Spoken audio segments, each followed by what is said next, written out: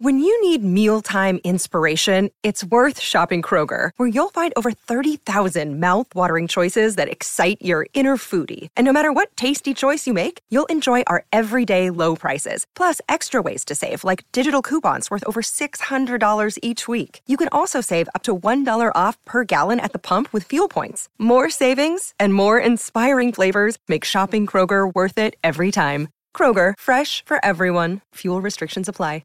Jewelry isn't a gift you give just once. It's a way to remind your loved one of a beautiful moment every time they see it. Blue Nile can help you find the gift that says how you feel and says it beautifully, with expert guidance and a wide assortment of jewelry of the highest quality at the best price. Go to BlueNile.com and experience the convenience of shopping Blue Nile, the original online jeweler since 1999. That's BlueNile.com to find the perfect jewelry gift for any occasion. BlueNile.com. Why take one vacation with the family when you could take all of them? With Royal Caribbean, you don't just go to the beach. You visit a private island and race down the tallest water slide in North America. You don't just go for a road trip. You ATV and zip line through the jungle. You don't just go somewhere new. You rappel down waterfalls and discover ancient temples. Because this isn't just any vacation. This is all the vacations. Come seek the Royal Caribbean. Ships Registry, Bahamas. When you arrive during the season, it's not easy. This is quite the welcome in North London. It was a big challenge for me. And it looks like they pinched all 3 points. This type of situation make me a bit angry. Surely not another twist. I was a bit scared before the game. Oh, and it's in! It's Harry Kane with the header! Look what it means to the new head coach. We needed to work very hard. Stephen Bergwijn! I don't believe it! They were going home with nothing. They leave with everything. Yes! It was the tough period. Oh, and he's curled it into the top corner. He's done it again! Important 3 points for us. And Lucas Moura! The fight for Champions League football is going to go right to the wire. At the end of the season, 1 point instead 0 point can change your life. Did you believe top 4 was possible? Yes. Hello and welcome to The Last Word on Spurs. We hope you're keeping very, very safe and well. Thank you so much for joining us. I haven't missed this for the last 2 months. For post-match reaction already for Tottenham Hotspur back underway for the 2022-2023 season. First pre-season match out of the way and starting with a win. And I'm delighted to be welcoming back the stalwarts of Last Word on Spurs. Some haven't been on for a while. I'd like to have them back alongside us as well. And if you're listening to the show for the first time, you know you can find us. We're on iTunes, we're on Spotify, we're across all major audio platforms. We're, of course, on Twitter at Last Word on Spurs. We're on Facebook and Instagram too. And thank you so much, as always, for joining us live on YouTube as we review Spurs' first pre-season game of the friendly. Don't worry, it's not a 2-hour show coming along. I can see Jason already concerned on the bottom right of my screen. Let's bring him in. Jace, love having you back on Last Word on Spurs. What a background you got there. I thought we were doing Gardener's World. If it isn't the Underwater Diving Championships. I better go and get the other backdrop. If it's not the Underwater Diving Championships, delighted to have Jason McGovern. How are you, Jason? You okay? Yeah, not too bad. Cricket's good. The golf's on tomorrow. Gardener's World's on. And a decent game of football to watch this afternoon. Absolutely. And listen, Spurs back in our lives and back with a win. That's what we all love to see. Joining Jason tonight, back on the show. Delighted to have him alongside us. We've got John from Lily White Rose. John, how are you, mate? Lovely to be back on Last Word on Spurs. Yeah, pleasure to be back on, Rick. It's been a little while. I've had a real kind of Spurs 24 hours. I said I was at Enfield last night watching the under-21s. I get into the ground, see a few lads running up and down. I think, who's that? It's only bloody Danny Rose, back in the Spurs kit. Couldn't believe it. See him get done by electricians down the wing. It's like the old days. No, good to see Danny back. And yeah, really enjoyed watching the game today as well. So yeah, really fully back into the Spurs mentality. Loving it. I can't get over this. Jason's trying to get rid of him for 6 years and he turns up again, Jason's like, what did you make of that very quickly? Danny Rose, can't get rid of him. I couldn't believe it when I saw him. I thought, what's going on here? What is going on here? He's still around, down in our old manor. And yet he still looks slimmer than Ndombele. That's the amazing thing. We will come on to, obviously, the absentees of this pre-season tour. But before we do, listen, co-host, runner of the crazy train, marathon man, the wonderful Lee McQueen's in the house. Lee, How are you, mate? Love you back on Last One on Spurs for another pre-season. Here we go again. I'm loving it. We've got the old crew back together as well, isn't it? It's lovely to be on it. And I'm going retro shirts. So unlike the others, Jason's been gallivanting around and John's been all over the place. Tottenham 24 last 24 hours. I've been looking through my old stuff. And weirdly enough, it was inspired actually by a tweet that Peter Rainey put out with his football shirt collection earlier in the week. So I thought, I think I've got an old school shirt. So I found this, which I'm affectionately calling the Bunjacevic, because I think he was the sort of geezer that used to wear the Bunjacevic. So I don't know, first player that you lot think of, put it in the comments. When you see this shirt, first player that you think of. Unfortunately for me, mine was Bunjacevic. So who are you going for, John? Lee, guess who I've got on the back of that shirt? I've got the same shirt. I've got the one and only Stefan Dalmat. 6 appearances on loan. I watched him destroy Birmingham City, begged my dad to take me down the club shop, 85 quid, Dalmat 11, and then he was sent back. He went back, didn't he? He's gone back. Yeah, cancelled the loan. What about you? Who do you think of when you see this shirt? There's a few great players that wore the shirt, actually. Raziak, call them crackers. I was going to say it's probably Robbie Keane that I think of most. Yeah, it's coming in the comments. Although Stephen says Lee's giving me nightmares of Raziak with that shirt. So, Poyet rings a bell. Yeah, right.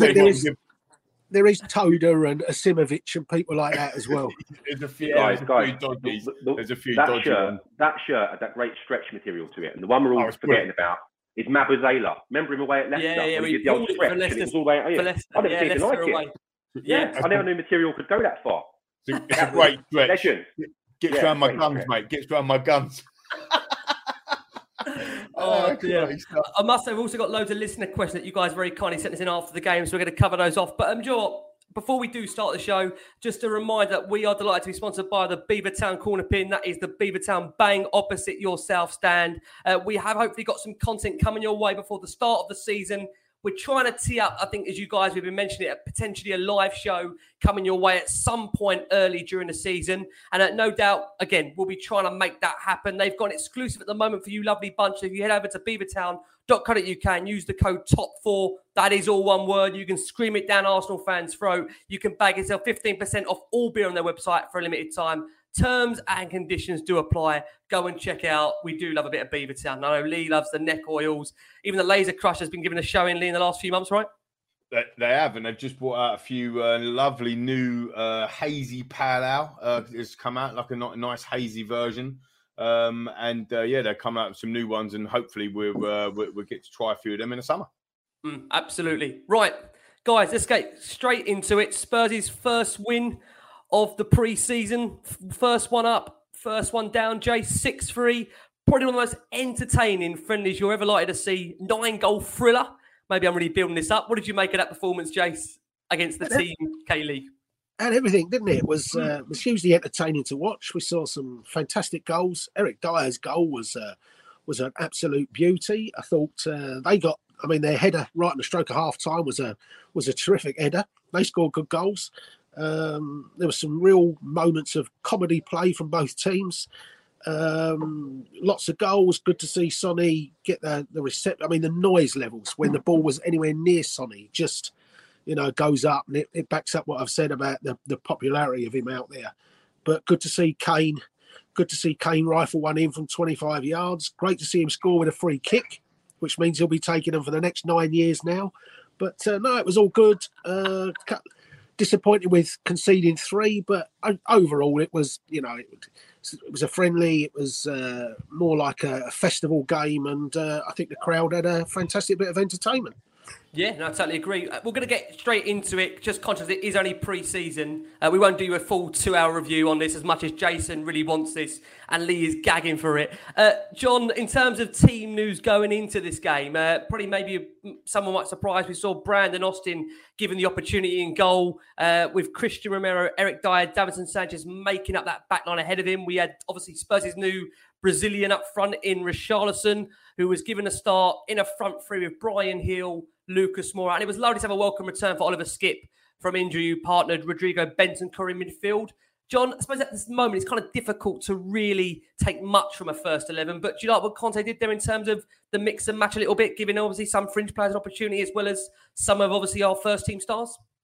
Yeah, I thought it was great for the likes of Brian Hill to get in there and come back after his loan and have some confidence, and be part of a starting 11. I thought he played very, very well. And then you have the midfield too that we've all wanted to see for such a long time in Ollie Skip with Bentancur. And I thought Skip was brilliant. He didn't look like that injury had held him back at all. Back to his tenacious self, charging around. And Bentancur too. I mean, from minute one, he wasn't treating it as a friendly. He was getting us on the front foot, highly aggressive in the tackle, the exact mould of midfielders that Conte loves in those powerful units of a midfield. And we've now got 4 of them. And that's the luxury we're going to have this season that are all of a very similar level. So, yeah, really excited from the lineup. And Richarlison, great to see him. In other years, Tottenham fans have waited sometimes a long time to see players given a start to settle in. But certainly this time, Conte's just thrown him straight in there. Number 9 shirt. He looked very up for it. He was unlucky not to score in the first half. That kind of trident from Brazil with him, Lucas and Emerson were all making things happen and very, very involved. So yeah, just really pleased with the minutes given around the squad. My only disappointment from today was something Tottenham couldn't help themselves, and that was obviously we've heard after the game about Bissouma and Forster being out with COVID. It's going to be disappointing to miss them, not just today, but also for the game against Sevilla. And then also they're going to have to fly home separately, which is disappointing because a lot of fans were looking to see those guys. I just hope they're fine with it and kind of asymptomatic, and we can get them back in the procedure as soon as possible and process of getting fit for the season. Yeah, absolutely. We must just say that. I think we send all of our best wishes to Steve Bissouma, Fraser Forster, missing out from today. And I think, like I said there, John, I think they're being isolated right from the rest of the group. So we'll just have to keep an eye and see how that goes, because I think, again, these guys are going to want to give them minutes in pre-season 100%. I was just going to say, I don't think anyone will miss Fraser Forster by the impression he made on the plane talking about Doherty's goatee. It's like everyone looked at him as if to say, "Whoa!" And the way Eric Dyer said, "Nice to see he's settling in, isn't it?" Yeah, what a way! So, literally, yeah. Everyone looked at him as if to say, "Oh, that's a bit harsh." So strange one.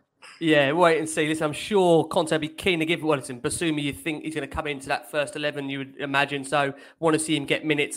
Most importantly as well, must mention, Decky, he did miss training on Tuesday after pulling out during a Monday evening session. From what we understand, looks like a bit of a calf issue, but he was part of the matchday squad today. Again, hopeful you might see him potentially against Seville. Again, one we'll keep an eye on. But I mean, listen, that first 11 red coming over to you, Lee. We had Austin, Romero, Dyer, Sanchez, Emerson, Skip, Bentancur, Sessegnon, Lucas, Richarlison, Brian Hill.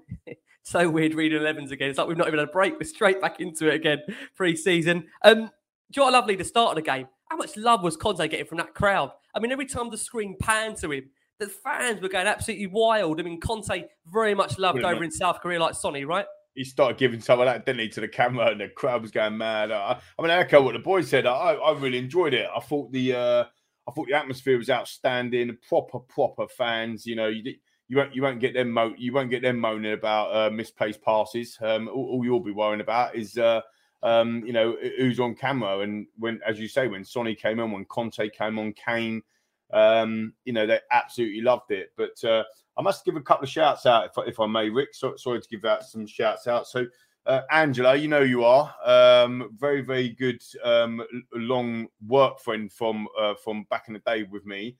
Her nephew made his debut today in goal, Brandon Austin. So absolutely fantastic to see him in goal today. I mean, obviously, I'm not as good on the youngsters as John. I'm sure we'll go into that a little bit more. But I thought loads of comments going on with Harvey White as well, how well he come on and played. I thought the game had everything, as you said. Had a red card, didn't it? Had a penalty, had goals at either end, had calamitous defending, had some fantastic defending as well, and from both sides. I thought it was a brilliant header that they scored to get their equaliser. Even though I did wonder why Davinson Sanchez is going with his foot there. He's got to put his head in there, surely. But, maybe being ultra-critical. But, Eric Dyer's goal was... it wasn't just the finish, which was, by the way, bloody world-class. Even H said it on his Instagram, right? But it was the way he came out and commanded it from the back and almost, was it a 1-2 or 1-2-3, whatever you want to call it, and then got the ball back and hit it. It was brilliant. Top bins. So, for a very, very good workout. And, again, a lot of the people in the comments are saying this as well. So, thank you, listeners as well, just to give you the heads up that they're talking about the beasting that the boys took. What was it, yesterday or the day before? I'm getting confused. Like that absolute beasting they took in training, which we all saw. Which again, I was absolutely fascinated by it, lads, listeners and viewers, because I think we said, I think Alistair Gold wrote an article a couple of months back or a month or so ago saying, Conte wants his players in early, get the pre-season, it's going to be grueling. We did a bit of a theme, I think, when you was on holiday, Rick, and I hosted, and we did a bit of a section on it around how the pre-season grueling kind of techniques and training would work. And, well, we all saw it with our own eyeballs, didn't we? It was absolutely fascinating to watch, to see who comes in, and Kane vomiting from the side of the pitch and stuff. It's just brilliant, because by the time the Premier League comes around, they are going to be absolutely at it, and it's fantastic to watch. Yeah, it's mad. We're taking so much pleasure in seeing these players. I know. It's all brilliant. Like, you're thinking, it's like it was a giant bleep test, wasn't it? You know what I mean? Like the Marine, is he called the Marine, isn't he? He's had them properly going, and it was like a giant bleep test. I'm thinking, blimey, the only one out of our WhatsApp group could probably complete that is probably Jamie. Jamie could probably complete it, couldn't he? Do you know what I mean? I'll be done after about five attempts, I think. And I think today, I thought maybe Kulusevski knew what was coming and thought, I've done these before. I know what. I'll have a calf strain. Yeah, he's got a little calf strain. Yeah. If you listen to Conte, he said more or less that those who haven't done that drill yet will do it when they get back to London anyway. So there's no missing here, that's for sure. I just think it's incredible when you see the energy levels out of the boys. I mean, the thing is, we know that probably by the start of the season, if we're going to train like that, we are going to be the fittest team in the league. There's no doubt about that. And this is where you get late goals from. We saw it in Pochettino as well, in terms of the way we trained. I thought what was interesting when we started that game was we saw Richarlison go on a run. Ball broke to Emerson, and bless him, he hasn't lost his touch, has he? Emerson Royale in the 6-yard box. I mean, to be fair overall, Romero didn't look impressed at all by the miss. But, I mean, boys, really quick on Emerson on the overall performance. Because of the nature of the game, I'm not going to go too in-depth on it. John, what have you made about the speculation of Emerson in the summer based on that performance today? Do you have confidence that he can be part of this squad moving forward, or do you think it would be one that you'd be looking to move on, depending on how the rest of the window kind of formulates and pans out? Yeah, I think if we get our first choice right wing back, I think it's commonly known that that's Jed Spence. I would probably look to move Emerson on. It's quite harsh, but basically it comes down to homegrown regulations. Doherty counts as homegrown in the Premier League. Emerson doesn't. It's as simple as that. We need to balance the squad. And I think you can still recoup some decent money on Emerson, 23-year-old Brazilian international, who did very well in La Liga. And actually, as I said, it's harsh because the back end of last season, I thought he was actually very good for Tottenham and played a key role in us finishing in the top four. But I'm not going to judge too much on today. Actually, worse than that miss was a mental back pass he did that went out for a corner. I don't know if you remember, he picked it up on about the halfway line and just launched it backwards. And Austin ended up in the advertising audience. How's that for a debut? So that was even worse than the miss. It's slightly harsh, but I'd probably move Raw on if we manage to secure a first choice right wing back. Yeah, I mean, Adam puts in a question here. Adam Pearce says, why do people freak out when players look so rusty during the first pre-season game? I do love that. And Josh also comes in. Josh the Boring Git says, can the Premier League adopt the K-League style player shout-outs by the announcer every time a player does something of minor significance? So in that first, 5 or 6 minutes, you had Lucas Moura's name being read over on the Tanover. You had Romero too. These players were just touching the ball. It wasn't much going on, but they were getting a name announcement, Jace. Would you like to see that in a Premier League format? No, I don't want any commentary. I don't want any commentary at all. I don't want goal music or anything. Just let fans get on with it and have atmosphere that way. It was a really, really interesting showcase, wasn't it, in terms of a game? But we talked about Eric Dyer. Let's come over to you, Lee, because you purred about that finish. It was a great run from him from the halfway line, smashed the ball into the top corner, actually captained Spurs in that first half today. I mean, he looks like he's absolutely relishing playing under Conte. And I think, like I said, there's a real desire inside of him to get that England place back under Gareth Southgate. Would you agree? Yeah, absolutely. Like I say, I mean, I think the finish was excellent. I think that he just looked really assured today. You know, when you look at some of the players, like a bit rusty, as you just said, and it's pre-season, it's all about getting minutes in the legs. It's all about that training aspect. The season doesn't start today. It starts in a month's time or 3.5 weeks' time or whatever it is. And that's when you need to be up to full throttle. But there's no doubt that he's kept himself in really good shape across the summer, across the break.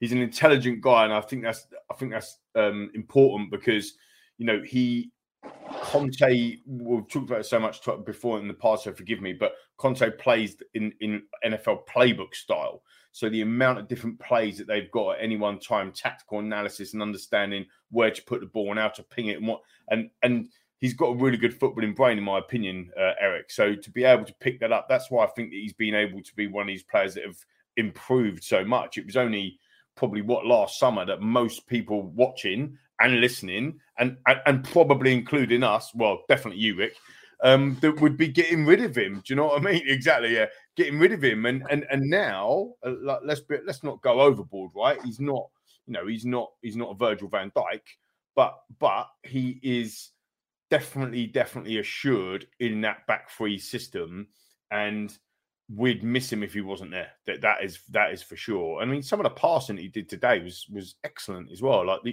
longer ball passing. It'd be very interesting to see. And I know we're going to come on to him how Longley or Lenglet, however you want to say it's Longley, right? It'd be very interesting to see how he comes in and how he deputises, or if he becomes the number one left-sided centre back.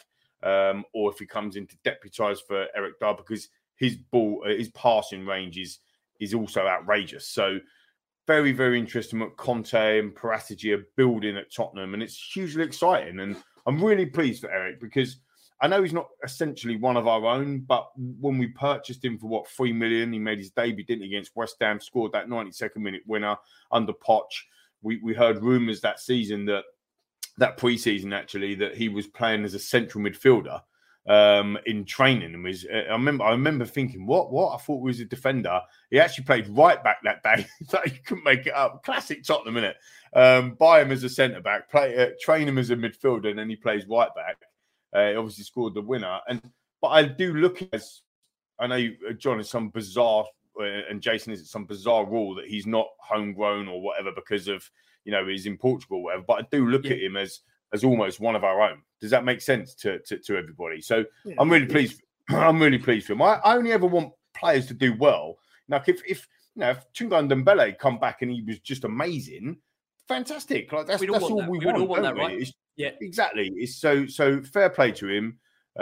He's done really, really well, and I'm all for that. I just think of that. If you look at our back three, and then the players that we've got to deputise that, or whatever it might be, however you want to say it, everyone's got their own opinion on who wants to start. But to have 5 or 6 centre backs that you wouldn't worry about who comes in would be absolutely amazing.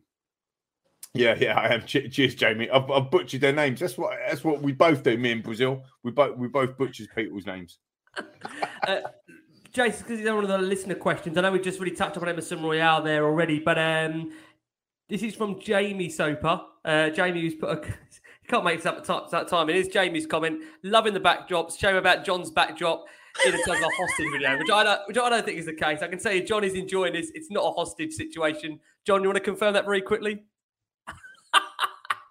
Ricky, I'm alive, safe and well. And John, have you nicked my tree? Have you nicked my tree? Perfect tree, that is, mate. Oh, brilliant. Jamie puts in a question in. Jace, you can take this one. He says, do you think if we go into next season with Royale as our first choice? Well, do you think we can go into next season with Royale as our first choice right wing back, or should we invest a chunk of the money into a marquee player for that position? I know obviously Jed Spence is the one being heavily linked. Would that satisfy your confidence going to next season, Jace? No, Jed Spence and Emerson Royale? Or Jed Spence and Doherty? Whoever it is, I think you want a specialist, somebody at wing back that really specialises in the job. And I'm not so sure Emerson Royale is a wing back specialist. If he's there, so be it. It's a little bit frustrating that the Jed Spence deal is taken as long as it is, because you really think a Championship club, a Champions League club, if we're arguing over a couple of million here or there, that's frustrating. And we understand that Jed Spence hasn't gone on Middlesbrough's pre-season tour, so it's obvious that deal will happen. But it's frustrating that one is taking so long. And in fairness to Tottenham, they've sorted 5 out, so maybe it is Middlesbrough that are just haggling for the sake of it. But no, I still feel comfortable with a genuine wing back, and if it's not Spence, then it's somebody else. Jace, but I don't think I wouldn't wait until the end for Jed Spence. I think there comes a stage where you think, look, it's time to move on, and you bring somebody. Jed Spence is not the world's best right wing back at the moment. He's a bloke that's never kicked a ball in the Premier League. So at some stage, you think, do you know what, we move on from this and we try something else. Yeah, I don't disagree massively. I think he needs an element of coaching there. John, what do you reckon? We'll come up to Lee after. Just on the Jed Spence deal, I think it's really interesting that we saw that report linking us or making it known that Tottenham had this buyback on Kyle Walker-Peters. Now, to me, if there is ever a rumour where the club has said to a journo, put this out there for us as a kind of a favour, that does go on 100%. Yeah. That was that. That was to encourage the Jed Spence deal. Tottenham got no interest in bringing Kyle Walker-Peters back, especially at 30 million. To me, I think they're all in on Jed Spence, and I think Middlesbrough just playing, difficult with Levy. I don't know what the previous relationship's like between Gibson and Levy, but they know that Tottenham want to play. Other players made it clear he only wants to come to Tottenham. So Middlesbrough are doing all they can to get as much money as possible. Hopefully, I saw Troy Parrott linked with Borough today. Yeah. So that's the type of thing that suddenly smooths away, doesn't it? Well, you want our player, and we come to an agreement over a couple of £1 million and that with a loan player and things like this, and hopefully that type of thing gets done. That'd be a good move, I think, for Parrott as well. That'd be a really good move, I think, for him. I think it might be. I just had a slightly different take on the Jed Spence thing. I completely agree with you, John, about Kyle Walker-Peters. That is absolutely a gimme. Right? I'll throw that in the ring 1,000,000%. But I wonder whether or not Conte isn't sure about getting rid of Doherty and Emerson. And I'm thinking to myself, do you know what? Maybe, like you just said, Jace, right? To be fair to Spurs, they've got 5 in the door. If they wanted him, they'd have got him in the door. And I'm just wondering whether or not, a little bit like Man City with the Harry Kane scenario last year, it was like, well, we will have him for like 100 million or whatever, but we're not going to go and smash I'm not going to go and put in a big arse offer to actually sign him. And I'm just wondering whether or not Conte's thinking, let me have a look at these two boys, see how they get on in pre-season on the tour, and we'll see how we go. And it's almost like a take it or leave it, because again, they're rumours, right? But the reports are, from some really excellent journalists out there, that Atletico Madrid have offered I know it's a loan, but they've offered a loan option for Emerson Royale. So you would think, hang on, if you've got an out for Emerson Royale to go to Atletico, and you really want Jed Spence, you could have had an extra 1 million or 2 million, whatever they're haggling over, and he could be out there now training and puking on the side of the pitch. And I just think that they've missed. Well, do you know what I mean? I think they've missed a trick if they really wanted him. So I'm just wondering whether or not Conte's happy with the two that he's got. You know what? I mean, the thing is, like you just said earlier, if they were desperate, if he wasn't interested in either of them, and I know it's a bit of a dodgy thing. This, in terms of leaving them at home, we've obviously seen that he's not taking Ndombele, he's not taking Lo Celso. Reguilon looks like he's in talks potentially, or his advisors are in talks with Seville. So you would think by the fact they've come here, it's because Conte has a genuine desire to see what they're going to be like in pre-season, because they know they're going to play. I mean, why else would you bring them, right? If there's any doubt about their future, I think for sure. I mean, if he didn't take one of them, then it'd have been short as a right wing back, wouldn't he? So he needs at least 2. But I suppose the point I'm making is that we could have, if he didn't really want to have a look at them and he really wanted Jed Spence, they would have got him in before the trip. I think Longley's slightly different, as Jace just said, but we were talking in agreement, weren't we, me, John and Jace, about the whole visa thing. It's a little bit embarrassing, isn't it? Like, if the fact is that he hasn't gone because he couldn't get a visa to get into the country, or I don't know if it was a work permit visa. I don't know. He's French, right? So maybe we're not in the EU anymore. Maybe he needs a work permit. I don't know. But I read that it was a visa issue for South Korea. And if that's the case, again, that seems like a little bit of a detail that the way Spurs have operated so far, you would have thought that detail would have been worked out. Does that make sense, lads? Listeners, absolutely. viewers? Yeah, totally agree. Yeah, so I've got 5 in already, and we're early July. I think the club would have been disappointed that they wouldn't have had Longley on this trip. I think 100% Conte wants to work with his players as early as possible. And we're sitting there early and joking about the training regime, the brutal training regime they were put through in the early days. I would imagine Conte would have wanted every single player to have gone through that in terms of those players that he sees as being part of his plans for the upcoming season. So, I mean, again, it's interesting because another question that came in here today was from Aussie Spur TV, and he said Moura playing at right wing back today. Do you think that's a trial, or is that just covering for the game? You're shaking your head there, all shaking your head, boys. You don't think so, Jace? No? No, I think it's just covering for the game because, I think ideally he wanted everyone to get 45 minutes, and then with Basuma missing, with Kulusevski being unable to play, he just had to John will know that Harvey White isn't a left wing back either, but it was just a case of putting bodies out there in positions. I don't think you want to look too much into the position of players and such today, not at all. Also, must be interesting. Well, I must also state this out. Matt Doherty, we touched upon the right wing back area today. He played out on the left wing, and then he did switch to the right later on. So again, Conte using the flexibility of him being able to play a couple of different positions. But I think we all agree with Matt that we did see his quality last season when they thankfully moved him over to the right. There's no doubt about that. And I've said it before, and again, I will say that I think for me, going into next season, if Spurs do get Spence over the line, and I agree with all you boys, I think if we wanted him, we would have got him by now. I still have, for me, think in the squad, I think that'll be our weakest area, would be that right wing back slot. Currently. Unless we go out and spend on a marquee player. I think, as I've said with Spence, if Conte wants him, I'm behind him, but there's going to need to be a lot of coaching there.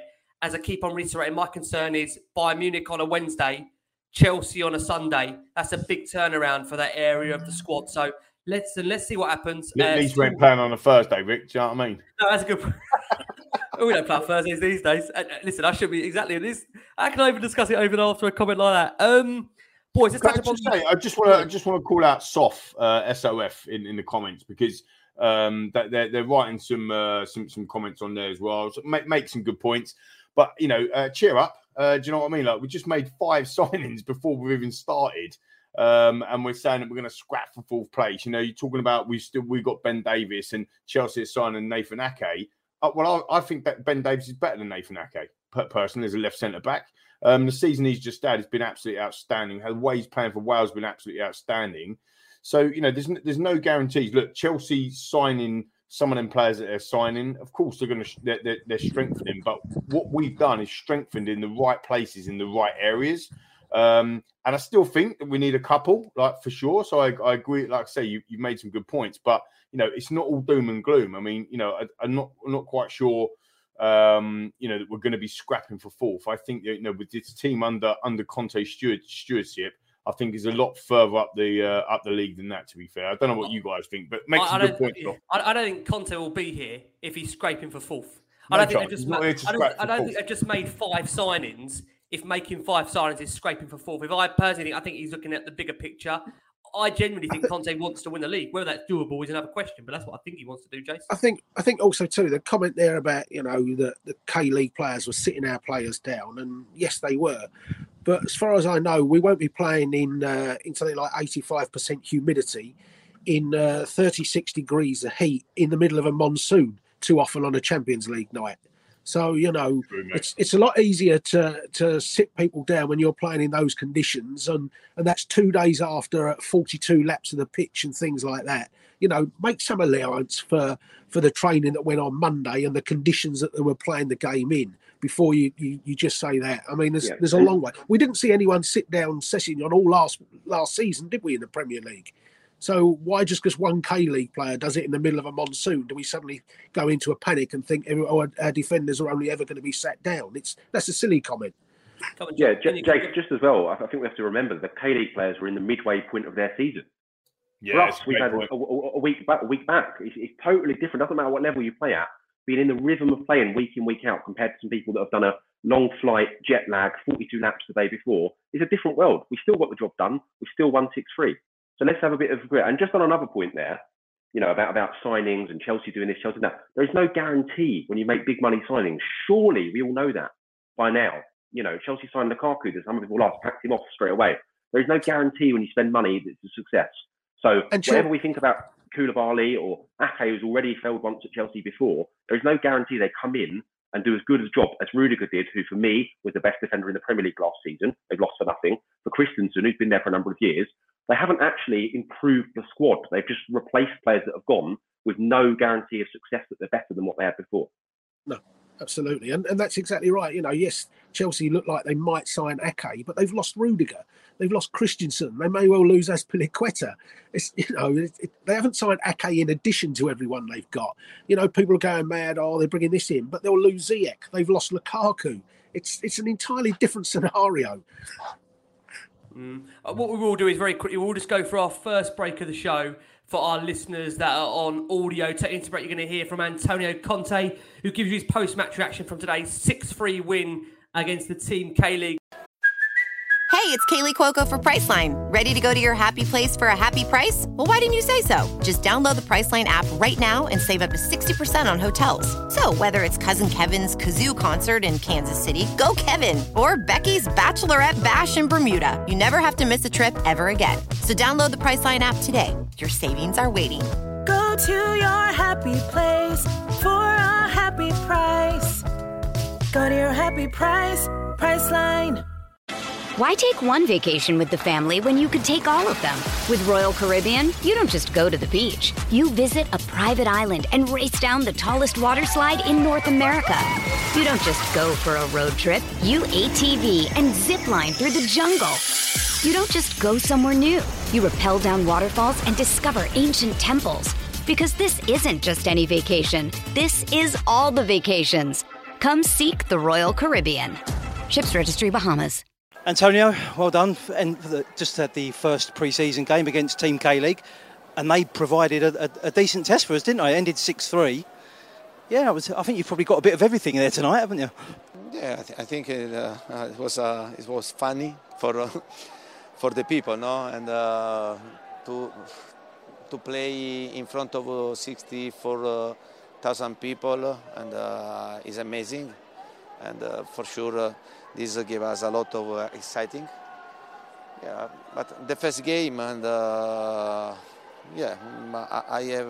have seen good, positive things. Other situation that we can improve. But we are starting the season, and for sure also the level physically, of the player is not so high in this moment, and we have to try to work, and then at the same time. To get minutes in all the players of the squad. You had someone, like, for instance, Skippy, hasn't played since January, came back tonight. He looked great, didn't he? And that must please you. Matt Doherty's come back from injury. It's things like that you're looking for, aren't you? Yeah, but for example, these two players, they missed a lot last season, no? And now they are working. They're working to improve especially the physical condition, because they need to work a lot, and then to find the right tempo, right rhythm during the game. Skippy played a good first half, but I know that he can do much better. It's the same with Matthew. Matthew maybe is a bit behind than Skippy, but we are talking to players that they have to recover and to be fit for the start of the season. Richarlison made his debut, looked hungry, didn't he? He always looks hungry, doesn't he? Yeah, but was impressive, his attitude, his will, his desire, and I like it in both roles, like number 9, but then also in the second half, like number 10. He showed a great spirit to sacrifice for the team, and a good performance for him. Now, I don't think I've ever seen Harry Kane give up a penalty, and he let Sonny take it, didn't he? Yeah, but I think it was great, a great gesture, no? And from Harry, and to leave the penalty to Son. Sonny also is good to kick penalty, but you know very well that our the players to kick the penalty is Harry, and but Sonny showed that in the situation that Harry for one reason is out, and is ready to kick the penalty and to score. Are you happy with where we are at the moment in pre-season? Yeah, I know that we need to improve, because after 1 month it's normal, especially last season, that we finished the season to push ourselves and to reach the top 4. Then the players they had one month to relax, to enjoy the holiday. But for sure now it's a bit difficult for them to restart. But we are working, and we try to match these two situations, to work during the training session, but at the same time to put into the game what we are trying in training. It's time for today's Lucky Land horoscope with Victoria Cash. Life's gotten mundane, so shake up the daily routine and be adventurous with a trip to Lucky Land. You know what they say, your chance to win starts with a spin. So go to LuckyLandSlots.com to play over 100 social casino-style games for free for your chance to redeem some serious prizes. Get lucky today at LuckyLandSlots.com. Available to players in the U.S., excluding Washington and Michigan. No purchase necessary. VGW Group. Void where prohibited by law. 18+. Terms and conditions apply. Hey guys, it is Ryan. I'm not sure if you know this about me, but I'm a bit of a fun fanatic when I can. I like to work, but I like fun too. It's a thing. And now the truth is out there. I can tell you about my favorite place to have fun. Chumba Casino. They have hundreds of social casino style games to choose from with new games released each week. You can play for free anytime, anywhere. And each day brings a new chance to collect daily bonuses. So join me in the fun. Sign up now at ChumbaCasino.com. No purchase necessary. VGW Group. Void where prohibited by law. See terms and conditions. 18+. For our watching audience on YouTube, there's nearly 700 of you plus watching us live. So thank you so much as always for all of your incredible support as we are back already reviewing a pre-season friendly, getting into it as we go here. And again, thank you so much for all the love, all the support as always for Last Word on Spurs. James, you got a shout there for Prime Minister. He speaks the truth. I think the way it's going, you might get in the way it is going in the UK over here. Don't mark anything as a non-go the way things are going over here in terms of the UK. Let's talk about the equaliser, boys. Bit of a messy one, for being honest with you. John, let's start with you.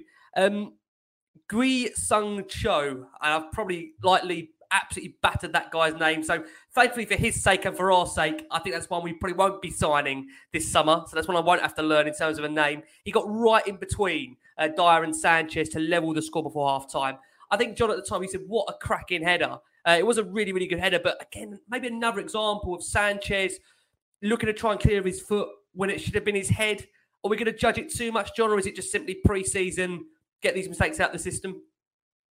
Yeah, I think it is pre-season, and as we said, look, long flight, players tired, etc. And actually, I thought Sanchez was very fortunate not to give a penalty away a few moments before that. To me, that was a stonewall penalty that we sort of escaped, and actually, I think the ref was very much in our favour throughout the game today. Absolutely. I thought the K-League boys were quite unlucky with a few things.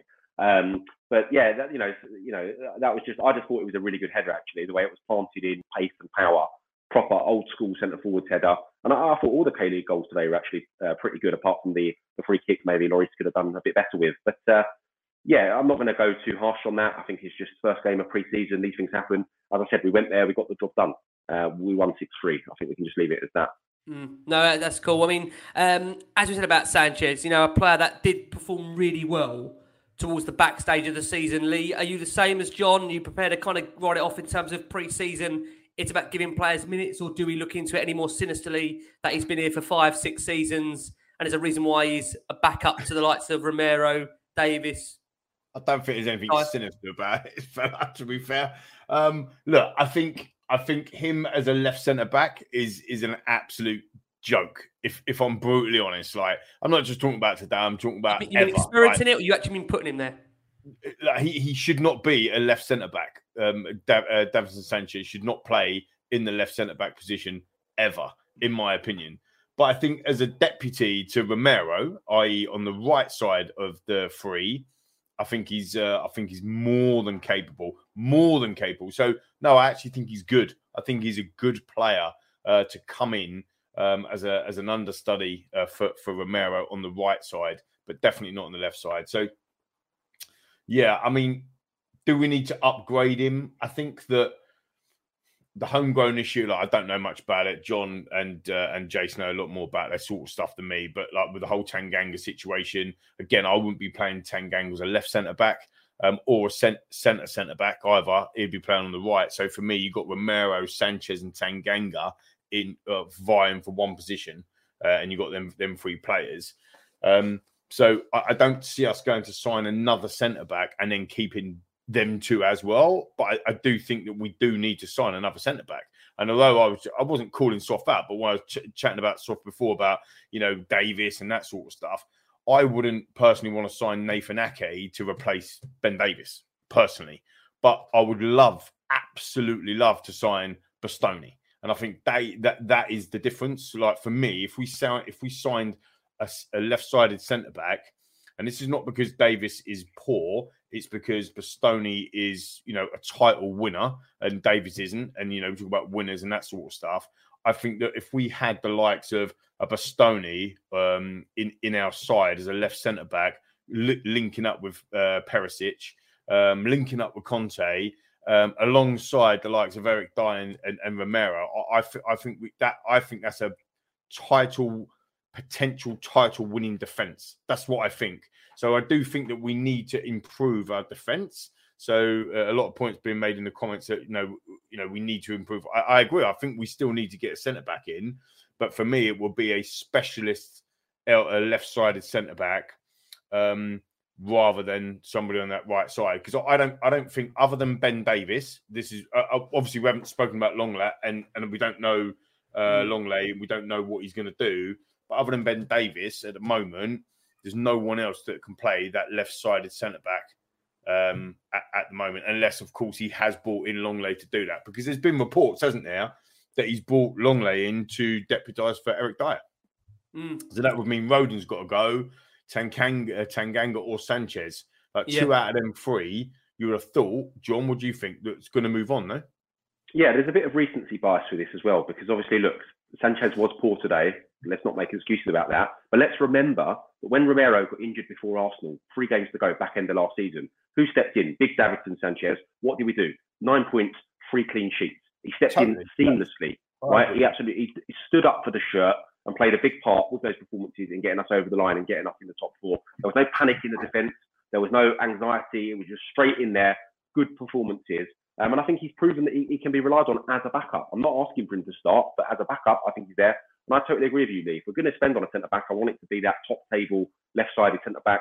And if we can't get a Bastoni or Gabigol from the German defender, then I'm happy with Longley. Let's see how he does. Conte wanted him at Inter Milan. Let's see what he can bring to the side for a year and then reassess our options.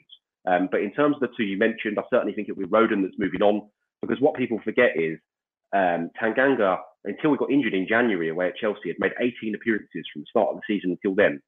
Rodon hadn't started a league game at that point. It's obvious which one is preferred by the manager, plus Tanganga counts as homegrown, and in an emergency, he could cover at right back or right wing back or whatever, whereas Rodon is very much just for that central role. Also, John, just to interact with you there as well, we were saying this on the WhatsApp group, weren't we, us lot before. There's 3 managers now, maybe 4 if you count even Mason in there, that haven't fancied Rodon. Like for whatever reason, like if you think about it, people say, like Jose left the club saying, "Watch Rodon, he's going to be outstanding." Yet he never played him, right? Like he never played. He never played under Nuno. He never played under Mason. Really, he hasn't played under Conte. There must be something that we're not seeing. Because all of the reports, all of the things, we like him. Like I'm not Kane and Rodon like at all. Like I don't think he's been given a big enough opportunity to even show us. Is a bloke even played 10 games in a row for us? So what do you think on Rodon? Is there something that we're not seeing? Yeah, well, it's interesting because obviously he goes away for Wales and delivers very, very good performances as well, and he's kind of a leader in that back 3 for Wales. He's obviously working well at Tottenham, training ground. He's keeping fit so he can deliver those high-level performances for Wales. But what was really telling for me was this season there was a period when Dyer was now injured.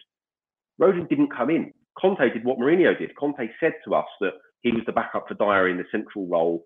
But when that happened, he still didn't come in. I appreciate he may have had a rib injury and he played through some pain in the game against Morecambe, but he really wasn't given an opportunity. And I explained, earlier on, the amount of minutes and games Tanganga had over him. So it's abundantly clear who the managers prefer. And I just think it's better for all concerned if Rodon does move on this summer, for his own good, with the World Cup coming up, to go and get a steady run of form. And I'm just surprised, actually, that teams like Forest, Fulham, whoever, haven't come in and got that deal over the line for them already. Because especially Forest, I bet that's a great shout. Because it's his old manager as well. He worked for Cooper, it's one thing, manager, absolutely. But Forest has spent 16 million on a defender from the Bundesliga, a young French defender, and they've obviously seen that as a better shout than going for Rodon. So I could see Rodon maybe ending up at Fulham, and it gives him a chance to stay in London as well. That's one of the reasons why Ben Davies and Eric Dyer are getting called out in the comments here, because they're called Ben Davies and Eric Dyer. If they was called Bernardo De Farseni or Eric De Diaia or whatever, they'd be loving it. Exactly. It's more names for me to butcher. We had Rodrigo Defendi before, and he was sodding hopeless, and we got him back to Brazil. True. So the names don't always work. No, exactly. And Gilberto as well. I generally can't understand the not the hate, that's too much, but the absolute criticism of. I think if you're saying, is there a better defender in the world than Eric Dyer at centre back? You have to say yes. You have to be honest and say yes. So therefore, you could replace him and get a better one. And the same with left centre back. You could answer the same thing. So maybe we're clutching at straws. I think the amount of progression that individual players under Conte's coaching has had in 7 months without a pre-season and doing all the stuff. Can you imagine what they're going to do to Longley? Can you imagine? Can you imagine what he's going to do? He's already shown that, was it Seville, wasn't he, before? And then he came back to Barcelona and had a couple of years that weren't so great for him. He gets a bit of confidence back into him, and all of a sudden he's going to be pinging balls over the top for Son and Kulusevski to run onto. And I mean, it could be very, very good. I mean, can they go up another level? Some people's opinions in the comments and in the listeners' questions are that they've hit their ceiling, they can't go up. But we don't know that yet. Let's see. Let's see if they can go another gear, another level. I think Eric Dyer and Ben Davies can give a really good account of themselves again this year. And Lee, what Eric Dyer and Ben Davies can turn around and say to any criticism is, we've been part of a Tottenham team that have finished in the Champions League in 5 of the last 7 seasons. That is an undisputed fact, and played a lot of football in all of those seasons. You cannot argue that they weren't involved. Yes, they were. And they've played a big part, and they've improved. Both of them actually had difficult confidence dips in the Mourinho era. And obviously Davies was battling with Rose during the Poch years, whereas Dyer played a lot, kind of dropping back into a back three then, with the great, Alderweireld and the Tongan partnership. But they've improved no end under Conte. Both of them, confidence-wise, have come back to their best football they've delivered in a Tottenham shirt. I think it's unfair to hold long-standing grudges against people and not allow scope for improvement. Yeah, no, that's a great point. It's a very, very, very good point. Do you want to come in on that, Jace? Welcome back, lads. The neighbour's about to put the hose on. That's why. I thought we'd get absolutely soaked and the noise. And I was recording next to him, so I've come upstairs as well. We're in separate rooms. Ever since John nicked my tree at the start of the show, I've had troubles. So, no, I just thought I'd tail end of it. I saw a comment there about Eric Dyer will get found out in the Champions League.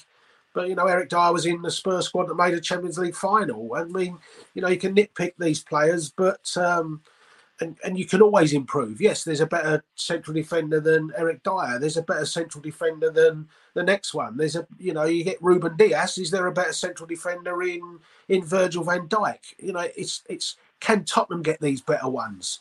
Otherwise we there's no team in the world that has the 11 best players in their position in every single position, is there? Robert Huth won the Premier League. Robert Huth won the Premier League. Robert Huth won the Premier League. Victor Moses won the Premier League with Chelsea under Conte and that. So Ashley Young won a league title under Conte. So let's you should always look to improve, but to just be sitting here and saying, well, write this one off and write that one off, you will actually then be replacing pretty much 23 members of the squad in that case, and you can't possibly do that. No, it kind of ties into a nice point that we did see Spurs make 6 changes at the break. Lloris, Tanganga, Sanchez, Højbjerg, Kane and Doherty all coming on. They left Son to come on a minute later. That got obviously an incredible reception of his own, and it was a lovely moment for Sonny. It was actually a lovely moment from Conte there to give him that opportunity to come on by himself. And look at this, it's a night of all different species and animals. Lee showing his dog Marley, to us. mate. There we go. Hello to Marley McQueen. Look, Hello, Marley mate. McQueen. Marley McQueen, here he is. Right, bugger off. Love it. Harry Kane with an almost instant impact, Jace, to come over to you. 1 minute after the restart, is cross diverted into, well, one of the Team K-League players' own net. But subsequently, very quickly, Jace, it was 2-2. Oh, God, I mean, this equaliser, you know, the guy, I think, Velwick, if I pronounce it right, had an absolute acres of space, fired past Hugo Lloris. And Paul Lloris had been on for a minute as well, Jace. It was a bit of a crazy, chaotic start to the second half.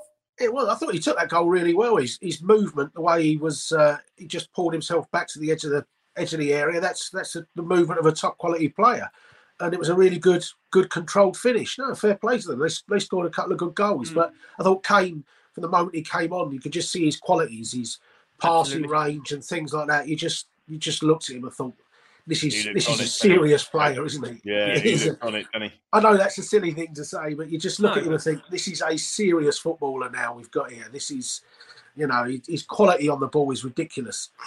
It's funny because he's renowned for starting the season so slowly, and again, it's only pre-season, not getting carried away, but already back in amongst the goals. And I think the goal itself, the brilliant left-footed strike, the way he took the goal was superb. You know, it was one of those things with Kane. It's just natural instinct to him. Doesn't have to think about that. Beautiful finish. And and Spurs, again, we went obviously having a 4-2 lead. Coming over to you, John. Penalty given. I think there was maybe some, suspicion. Would Kane give it to Son? But listen, it was only probably right. Son in his home country, stroked it home. We saw obviously the iconic celebration. Any problems, John, giving it to Son in a pre-season? Got any problems with that? No, I mean, if it was in any form of competitive game where stats and records are counted, Sonny wasn't touching that ball. But no, fair play, gave it over to Sonny, and it was good to see Sonny dispatch the penalty. Also, just on the penalty, one of the most bizarre pens I think I've ever seen. Someone attempting to catch the ball. I mean, it's like he had a great big fruit bowl and he was just waiting for it to come in. It was utterly bizarre. And it added to the kind of madness of the friendly as a whole. I thought I was watching the cricket at one point. I thought, the cricket's back on. But great for Sonny to score in front of, obviously, fans that have come out and love Sonny to bits. And brilliant. Good for him, really good. Yeah, totally agree. And then we saw, Lee, coming over to you, this game with just goals, just galore, 4-3, hitting back again, Team K, with Juan Amano making up for his handball from earlier, firing that free kick past Lloris. So, I don't know what you thought, Lee. Lloris seemed to be massively out of position, right? Just completely just left one side of the goal unguarded. Did you think the same as me? Well, to be honest, I thought he probably left that side because he thought the wall would do the protection, and the wall was absolutely shocking. You may as well have not had the wall. But there was two. It was Son. Who's in the wall? Son and Sar. When it's Sar, they were like that. The ball comes out, and they just did that. They just went, oh, right, there's the ball.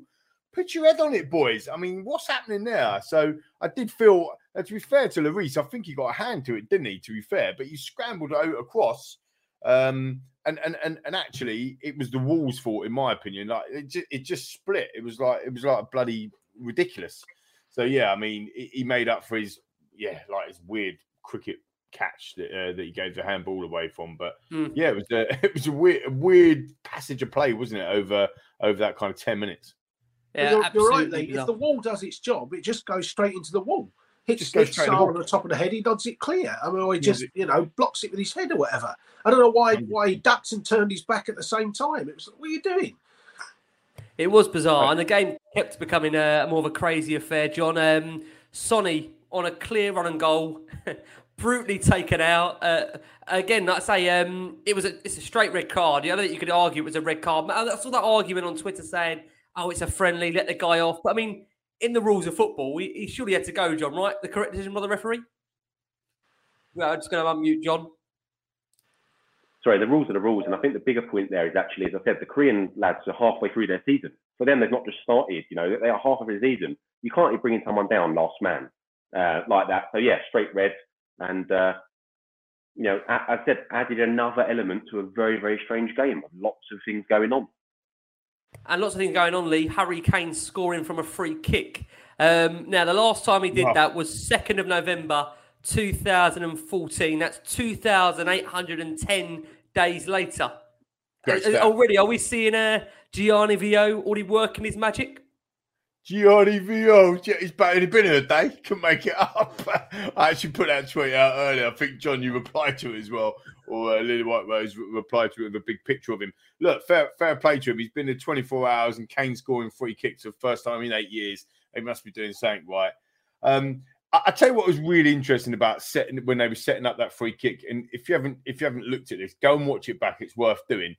Kane and Son obviously having a conversation about who's going to take it, and when Kane walks over, like he's having a little look or whatever, he actually turns around and whispers something almost to Son to go, I reckon we should just hit it in the bottom left down corner.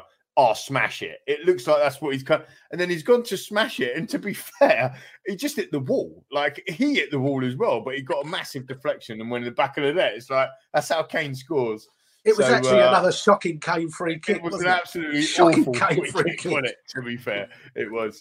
So yeah, I mean, look, fair play, he got it. And actually, it's going back to the Son penalty. Obviously, in hindsight, because Sonny scored his goal himself, I bet Kane wish he'd taken that penalty. He had a hat trick today. That's true. I just wonder, John, was there any concern at all the fact that Kane is still on these free kicks? I mean, you've been an advocate on last one on Spurs saying get Kane off them. Anything we should play? Any thinking into there? Bearing in mind, Sonny, obviously on international duty, he scored 2, and then the first opportunity comes along in his home country, and he still can't get an opportunity to take one. Oh no, that was payback for giving Sonny the penalty. I tell you, like, you're on free kicks. Maybe because you took the penalty. I think a little bit of that went on.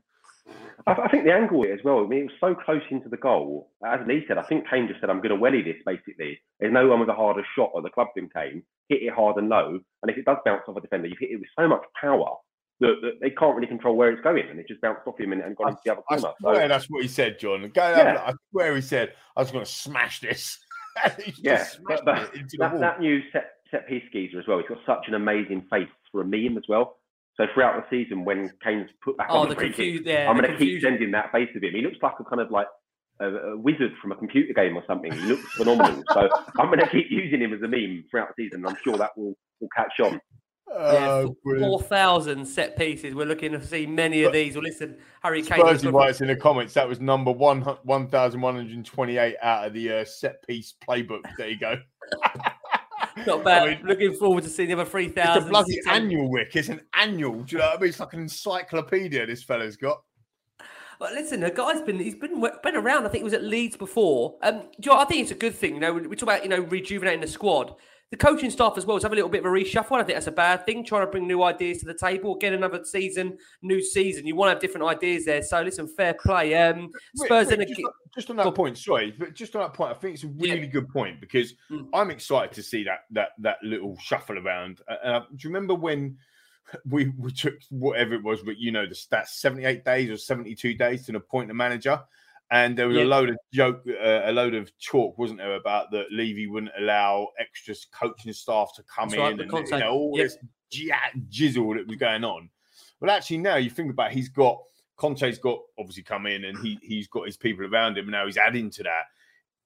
So Clive Woodward, back in the day when England won the 2003 World Cup final in the rugby, he was one of the first coaches to bring in separate coaching elements for defense. I know it's a different game, but I suppose the comparison I'm making is that why not? Like, there's enough money in football now, especially at a club like Tottenham, to be able to bring in specialist coaches on all sorts of stuff. I mean, I read earlier in the week that Liverpool have had a throw-in coach, for example, for the last 12 months or so. And Jason and I have said this for years and years on the show, like, it's fine margins, isn't it? So if you can bring somebody in, give you a fine, just that extra bit, fine margin that might make a difference, give you an extra 3 points or an extra 8 points throughout the seasons, that means that there's 8 extra points that somebody else ain't getting, and therefore we're further up the table. So I'm all for that. Like, I think that's revolutionary to start thinking about different aspects of that. And my viewpoint would be, what else can we do? What else can we improve? Because if you can improve 1% every week, you've improved over the year 52%. It's also a case, Lee, isn't it? We've sat here as fans many times and bemoaned how poor we are, or the perception of how poor we are from set pieces. We're nowhere near the bottom of the league. It's surprising. We're actually nowhere near the bottom of the league either at attacking set pieces or defending them. But we constantly moan about the number of goals we concede from set pieces and the fact that we don't score from set pieces. So the fact that that's recognised and they're trying to do something about it, surely that's a good thing anyway. You know, they've seen the same problems with us and think there's an area we've got to improve in. Yeah, I agree. Just I do. Go on, John. Sorry, just on the point Lee made earlier about doing the little bits more to get that 1% extra. I was lucky enough a couple of weeks ago to go on a tour of the training ground, and one of the guys that was doing the tour for me made it very, very clear. He said, "We don't care, and we've been told this from above. If we have to spend 30, 40 grand more on getting more sports scientists in, more physios in to get that extra 1%, so that if, for example, we can get Sonny back one day early and he scores the goal that gets you in the top 4, it pays for itself straight away." The club are absolutely doing that now. I don't know if they were before, but they are 1,000% doing that now, and I've seen it firsthand. And they also brought in a throw-in specialist last summer from Middlesbrough. I think he was actually called Thrower, which is absolutely bizarre. Andy Thrower or something. Brilliant. And he joined last summer from Middlesbrough. And not that we've seen any effects of that yet, but I'm looking forward to, if he's working and getting things, maybe we're going to start doing the old Rory Delac. Let's add more things to our game. Let's mix it up. Let's cause problems. I think it's interesting, isn't it? It is really interesting. I mean, we had H on, didn't we? Harry on a couple of weeks ago, Rick. And he was talking about that kind of coaching element, and it shouldn't just all be about data. It should also be about, I think he used a really good example, actually, Alan St. Maximum, who I'm not a massive fan of, but he actually said, look, you can't replicate. You see his stats that he might have ran this far and he might have, assisted this many or scored this many. He said, but what you don't realise is when he gets the ball in a match situation, what does everyone else think? All of a sudden, I think, he's got the ball, and that creates something. The crowd get up, something changes, and you can't really replicate. I thought it was a really good point. Again, just that 1% margin piece of looking at elements like that, looking at elements of the throwing coach, the set piece coach. I mean, if we can go and, I think it was an outstanding stat. I think it was Charlie Eccleshare put it out there a couple of weeks back, some graphs on set piece takers, and it was Man City and Liverpool were by far the best at scoring goals from set pieces. I thought it was incredible. Like, you'd never think that. The brand of football that they play, you'd typically go, it might, I know I'm pigeonholing here, but you'd sort of go, it was a Stoke or it's a Burnley or a Bolton back in the day. But actually, the two best teams in the league last season had the best scoring ratios from set plays. And I thought it was incredible. So you've got to work on that. Part of that, Lee, is that they spend more time around the opposition's box than most teams as well. Probably getting fouled. So there is that element to it. You got whereas Burnley are rarely up the opposition's box to get one, are they? So you have to figure that part into the equation as well. John, let's come over to you. Again, we're trying to fill different sections of it tonight. We'll come back onto the game in a second. John, you was down at the training ground. Enfield Town last night, right? Enfield Town to see Spurs' under-21s play. Jason's favourite was back, Danny Rose in a Spurs shirt. I know Jason can't believe he was back. I think Jason's back in therapy for it, to be honest with you. I still can't get over it. I'd have stayed in Bangkok an extra week if I'd have known Rose was back. Question on the screen there from Ollie. John, anyone particularly impress you in that under-21s game against Enfield? And I think, again, you actually put this out on your account yesterday about playing Conte's system. I think you want them to start playing like that way if Conte's going to be here. So do you want to tell us a bit more, John? Any players that impressed you? Yeah, the way they set up? They certainly didn't set up with a 3 at the back. And I put that out there because I find it frustrating. I want the club having the DNA the whole way through, that when you're in the under-18s, you're playing 3 at the back. When you go up to 21s, you're playing 3 at the back. Because this whole fear that fans seem to have, Conte's only around for 5 minutes. We've got into the top 4 in his first season. Let's see what we do in this coming year. If we continue to improve and on an upward trajectory, let's get that 3-year contract out for him. Let's build something special with Antonio Conte at the club. And I want youth players ready that if they are called upon, they know the system they're playing. So I hope that Tottenham can start to do that. But they certainly were not doing that last night. The performance as a whole was very poor. I'm not going to shadow that. A Tottenham academy side should be rocking up at Enfield and winning 3-4-0. Whatever level at Tottenham you're at. And they simply didn't do that last night, which was, disappointing. The squad certainly looked a lot better. With about 30 minutes to go, they brought on the likes of Keon Etete, Tyrell Ashcroft, the new boy picked up from Reading, and a few other, Santiago Alonso, a few others that have had more experience playing 23s football. We instantly looked a lot better. Romain Mandale as well. Arteta's a bit unlucky, if you ask me. He trained with the first team in the first when they were back training. There was pictures of him with Eric Dyer. and it seems like he wasn't called up to go on the senior tour. So I think his future probably does lie away from Tottenham now with Keon, and I've heard talk of Portsmouth being interested in a permanent move there. So I could see something coming of that, with Tottenham in the knowledge that they've still got Dane Scarlett, they've still got Troy Parrott, and then also Jamie Donnelly, who has a slight injury at the moment, and that's why he's out. He did also train with the first team last week. So lots to be excited for Tottenham youth set up this year coming. We've obviously got the Youth Champions League, a welcome return to that competition where you get to play against Europe's best. So, disappointing one last night. But again, first game of pre-season, people like Rose playing. I was half expecting Michael Dawson to be ruled out for the second half. It seemed like all sorts was going on. But there you go. We move on from that. And then next game, they're at Leighton Orient in the Justin Edinburgh Cup on Saturday. So hopefully people can get down for that. Yep, we'll keep an eye on that and see how they get along.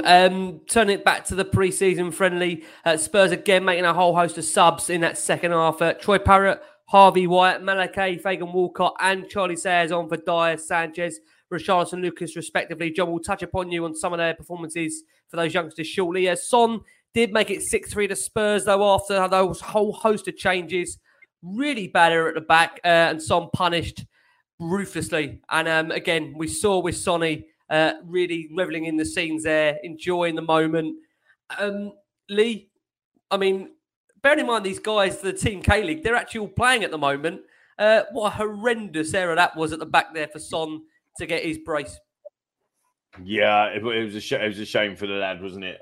But great for Sonny. Fully deserved it. I mean, absolutely blown away, like we said at the beginning of the show, but absolutely blown away by the reception they got. I mean, that content was just literally, I was just dripping off my eyeballs, that content when Sonny was outside the airport and, I couldn't stop watching it. I could not stop watching it. It was absolutely brilliant. So fully deserved in front of, what is a home crowd, is it? I suppose it's home crowd. It's like, there's more Son shirts in the stands, wouldn't there, than anything else. It's just brilliant. So fantastic for Sonny to get another goal as well. I'm glad it wasn't just a penalty. To be fair, he would have definitely buried that other one that he got fouled for got the other bloke sent off. He had definitely scored there as well, wouldn't he? So, yeah, look, I think all in. Now we've done all the goals and we've gone through the match. I think all in. Yeah. It was a good run out for all of the guys. I mean, you got Richarlison on your list, Rick? Today, like I say, I mean, listen, he's playing more of a he was put in more of a central role, wasn't he? Today, he's played primarily. You'd argue maybe a number 9. You not agree, Jace? No, he was. I was just thinking. He certainly spent some time on the floor again, didn't he? Oh, Joe, I was gonna wait and ask you what you thought of his overall performance. Listen, I thought he showed lots of energy. Showed lots of energy, loads of desire today.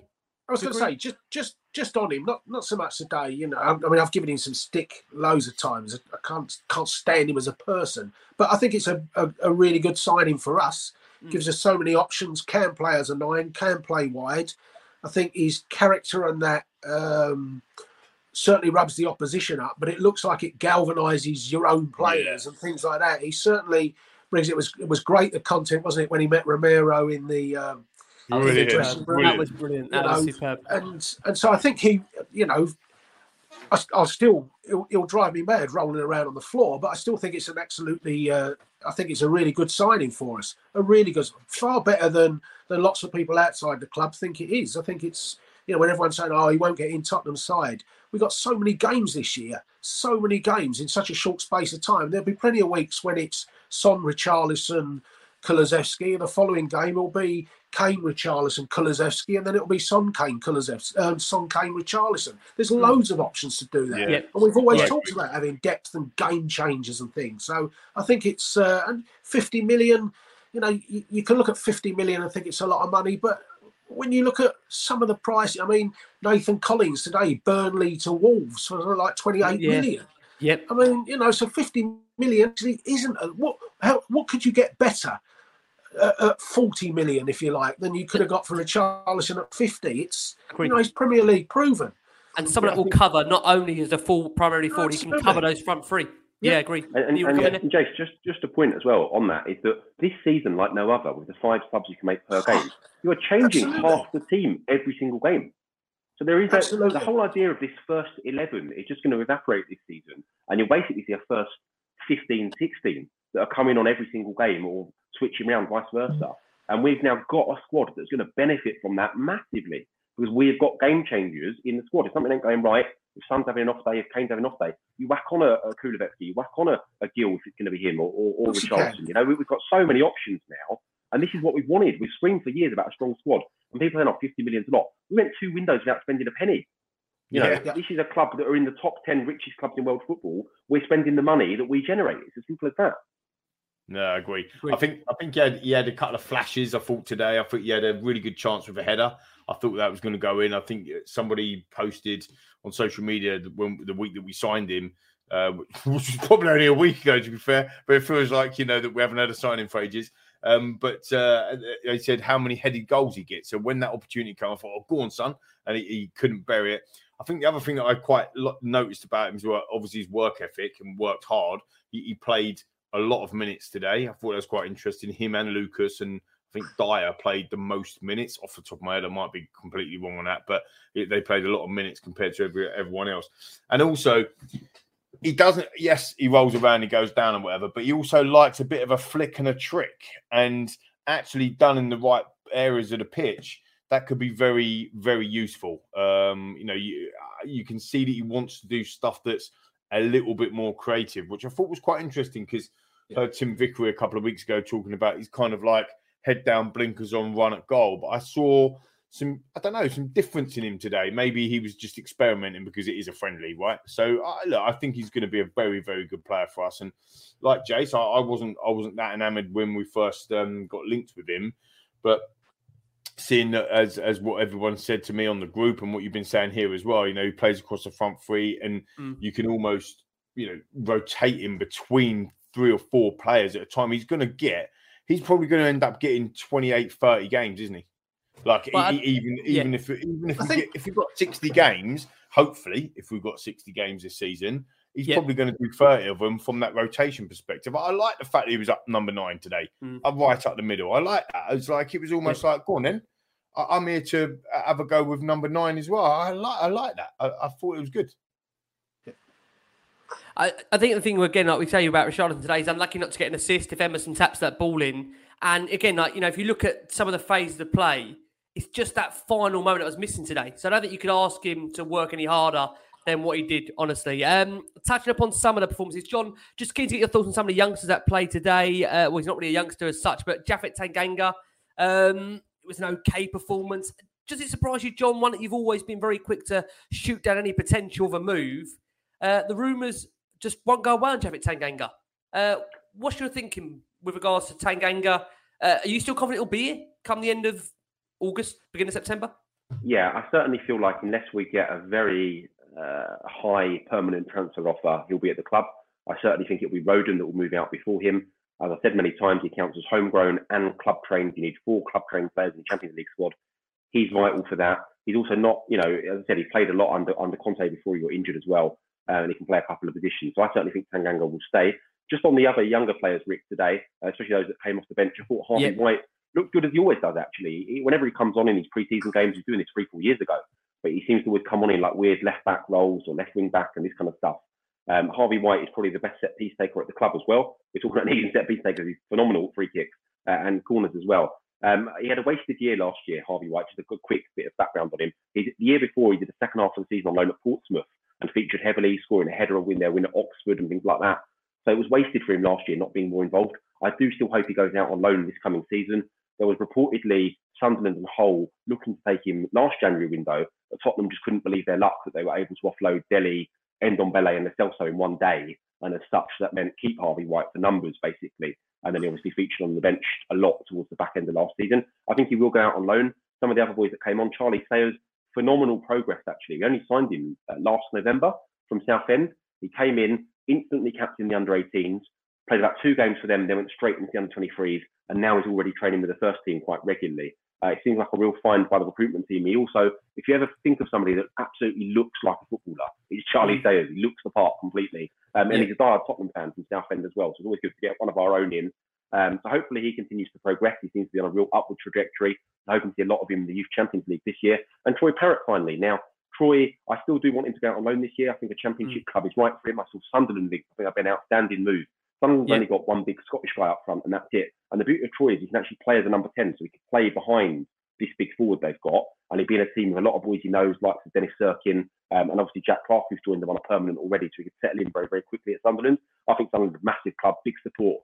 Troy would really thrive on that. I think that would be an outstanding loan move for him. So I wouldn't be surprised if when this tour is over, something happens there with Sunderland. And Malachi Walcott, obviously, has already made his Tottenham first team debut in the Champions League under Jose Mourinho. He came on against Leipzig, if you guys remember that. And he's a player that when I spoke with Ned Lee, spoke very, very high of. So again, he's another one desperate for a loan, been unlucky with injury. So all those boys today, I hope they continue on the progress they're making. Okay, John, a question here from Fiona, who says, this is actually to you. Too soon to include Harvey White in a Premier League squad next season? What do you reckon? Not too soon for a squad, because obviously he was on the bench a lot towards the back end of last season. A hell of a lot, probably 10, 15 times, or maybe 20 times. I think Alistair made that point. But, you know, I certainly do want him to do a full season in the Championship, like Skippy's loan, that really set him up, you know, do a 40, 45 game season in the Championship. And I think he would do fine at that level. Again, he can cover multiple positions. So I think it'd be very, very useful. Just to touch upon some of the other players today, Pape Matar, Jace, let's come to you. It was his first action in a Spurs shirt. I mean, listen, again, I use that word energy, probably the same as him, brought some energy to the team. Yes. I'm going to be honest, it's very hard to judge this early into a game. What, we giving 45 minutes to a player? I mean, very hard to judge. No, lad, lots of energy, covered lots of ground, but don't duck free kicks again, please. Yep. There you go. Rule number 1 there from Jason. Listen, we'll touch upon, who else can we touch upon here? Sessegnon, of course, looks like he's worked ever so hard during the summer. Lee's touch upon that as well. Some good movement down the left-hand side. Lee looked trying to make things happen. Got a view on Sess ahead of the upcoming season, Lee, based on today? What do you reckon? Is it too early? I'm conscious John knows what I'm thinking. I won't say it. John knows what I'm thinking. No, look, I think he does. I think the thing is, he started the game trying. I think last season, when he came into the side, you could tell that he was playing things safe, right? He was trying to do things that were quite safe. And towards the end of the season, he got a little bit more confidence in maybe his hamstrings or maybe in his ability himself to start going to, past people or trying to go past people. Today, he started off trying to go past people, and he didn't go past too many people, right? Let's be honest about it. He didn't really beat his man. When the ball was passed to him in space, he's got a fantastic cross on him. He's got a brilliant left foot on him. So he put in a couple of crosses. One that springs to mind, I thought, well, that is literally an absolute peach. Someone's got to finish it off, and they didn't in the end. So I think that there's still work for him to do. I personally just think it's a confidence thing with Sessegnon. I think that he needs to drop his shoulder and just put the afterburners on and go past people. And once he gets that bit right, I think he could be a hell of a left wing back for us. Yeah, he needs a man of the match, doesn't he? Yeah, he needs a man of the match and a goal or a big assist. I mean, all right, he got one at Liverpool, a big assist, but I think he needs a goal.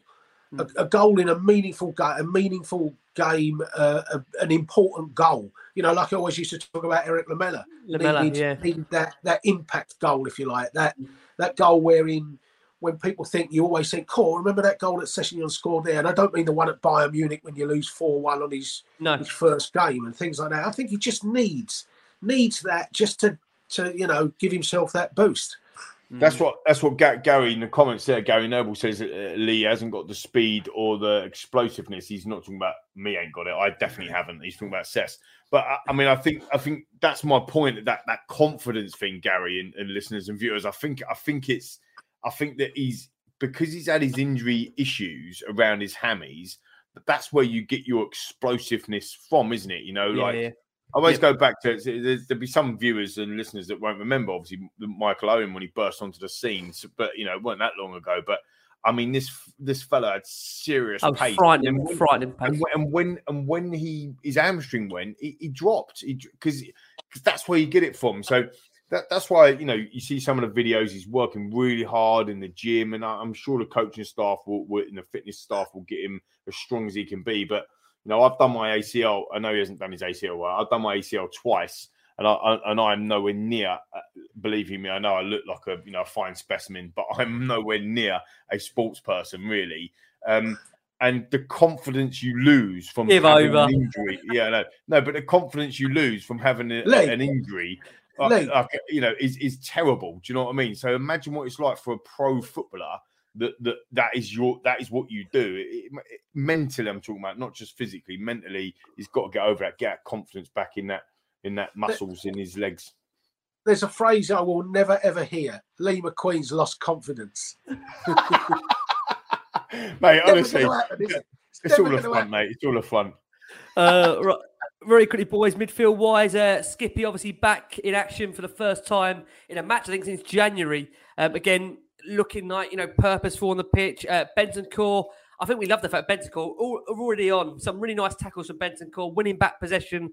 That's what we want to see. Going to be really interesting, I think, boys, when we see Basuma obviously available and seeing how Conte does rotate that midfield, what his options are going to be for the first game of the season. Lucas Moura, what can we say about Lucas? A couple of the old dribbles of Lucas Moura, the old trademark dribbles. He looks lively, doesn't he? In patches, Lucas looks lively. Yeah. In the first half, he looked lively. Brilliant. This is the sort of thing that makes you go, and it definitely was making the crowd do that today. Mind you, they were doing that on everything. But yeah, pretty much. Lucas did some amazing touches and quick turns, and he went for he nutmegged somebody and ran around 2 or 3 people like they were like just dummies or cones or whatever in there. And then it's like most of the time with Lucas, it's an end product or he doesn't find the right pass. Again, you've got the Lamellas about him in that scenario where Lamella used to do some really good stuff and you think, go on. And then, but for all of his endeavour and all of his, that what he can do because he has got it in his locker and he has done it on big stages, on big games. And that's maybe what Lucas brings. I don't know Jace, what do you think on Lucas? Yeah, I think it's always with it. I call him an on his day footballer. When it's his day, so true, and the stars align, he's excellent. But if his day's on a Thursday and you're playing on a Sunday or something, you're in big trouble with him. But he I think it was him that set up Kane for the third goal, wasn't it? Where he brought the ball out of defence and burst past the people. What I like about him is that he always seems positive in trying to do something. You rarely see him get the ball and just play the safe 5-yard pass inside because he doesn't want it. He always seems to want the ball. When he gets it, he looks up, tries to do something. But, when you look at the quality that we've got in the squad and that, you start to see him probably playing less and less game time. But he'll play his part at some stage next season, I'm sure. Mm. Who else have we not touched upon? Højbjerg today, working hard. I tell you one player we haven't mentioned yet, and I want to bring him in very quickly before we move on, is Brian Hill. Now, again, whenever I've watched him, I don't know if you boys feel the same, I still think there's a player in there. There's something about him that intrigues me. Now, whether Conte is intrigued as much as I am, I don't know. But today, I just feel with him, he just misses that decisive moment that is ultimately what every footballer needs to get to that top level. I mean, John, do you have an opinion on Brian Hill where we stand right now? I mean, is he one you think Conte will keep around the squad, or because I don't see the benefit, John, and just sending him out on another loan in Spain? Do you? I mean, he needs to get Premier League loan. Alone anywhere other than the Premier League is an utter waste of time. He's got to go to a Premier League club to develop in this league. It's irrelevant what he can do in Spain and wherever else. I need to know what he can do in this country. So definitely alone within the Premier League. On Brian Hill, though, when we signed him, I was told he was this kind of winger that hugged the touchline and whipped all these balls in and stuff. I don't see that at all. No, not at all. I see someone that picks it up and does want to run at people, but takes it inside. He's very different to what he was described as, actually. And I think there is a good player in there as well. He's still very, very young. He's got a very high reputation in Spain. I know Crackers, for example, loves him and hears very good things from local people in Spain about him. And I certainly think he's worth keeping around, and definitely don't sell him permanently. But I would love him to go on loan to a Brighton or somewhere like that, where they play decent football on the ball and he can be involved a lot and he can get settled into the Premier League football. But I just think I'd rather, with 20 minutes to go this season, whack on a Lucas, for example, than whack on a Brian Hill if we needed something to happen. So that's where I'm at with that. I think certainly a loan within the Premier League would be ideal.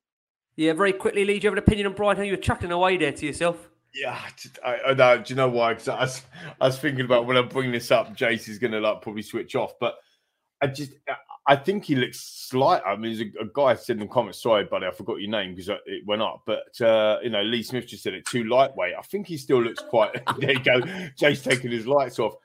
he needs a bit of a Dharma Traore in him, doesn't he? Do you know what I mean? Like he needs it. Like that's what I'm saying. He needs. No, he's definitely coming.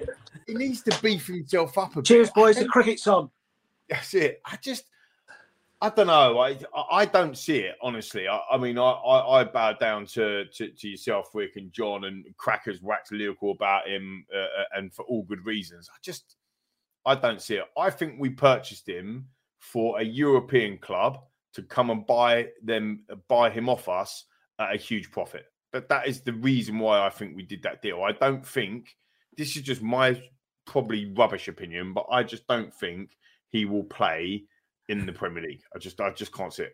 I can't see it. I think he'd go out on loan again, potentially, and it won't be like, and I agree, John, it needs to be in another Premier League club or whatever, and I don't think it will be. I think he'd go and relish, back in Spain, and then we might go and sell him on a big money. But look, we paid 25 million for him plus Lamella. So given the fact that Lamella was maybe 15 million, we paid 40 million for Brian Hill. 40 million. Like you're talking about Richarlison and whatever at 50 million. Like we paid 40 million for Brian Hill.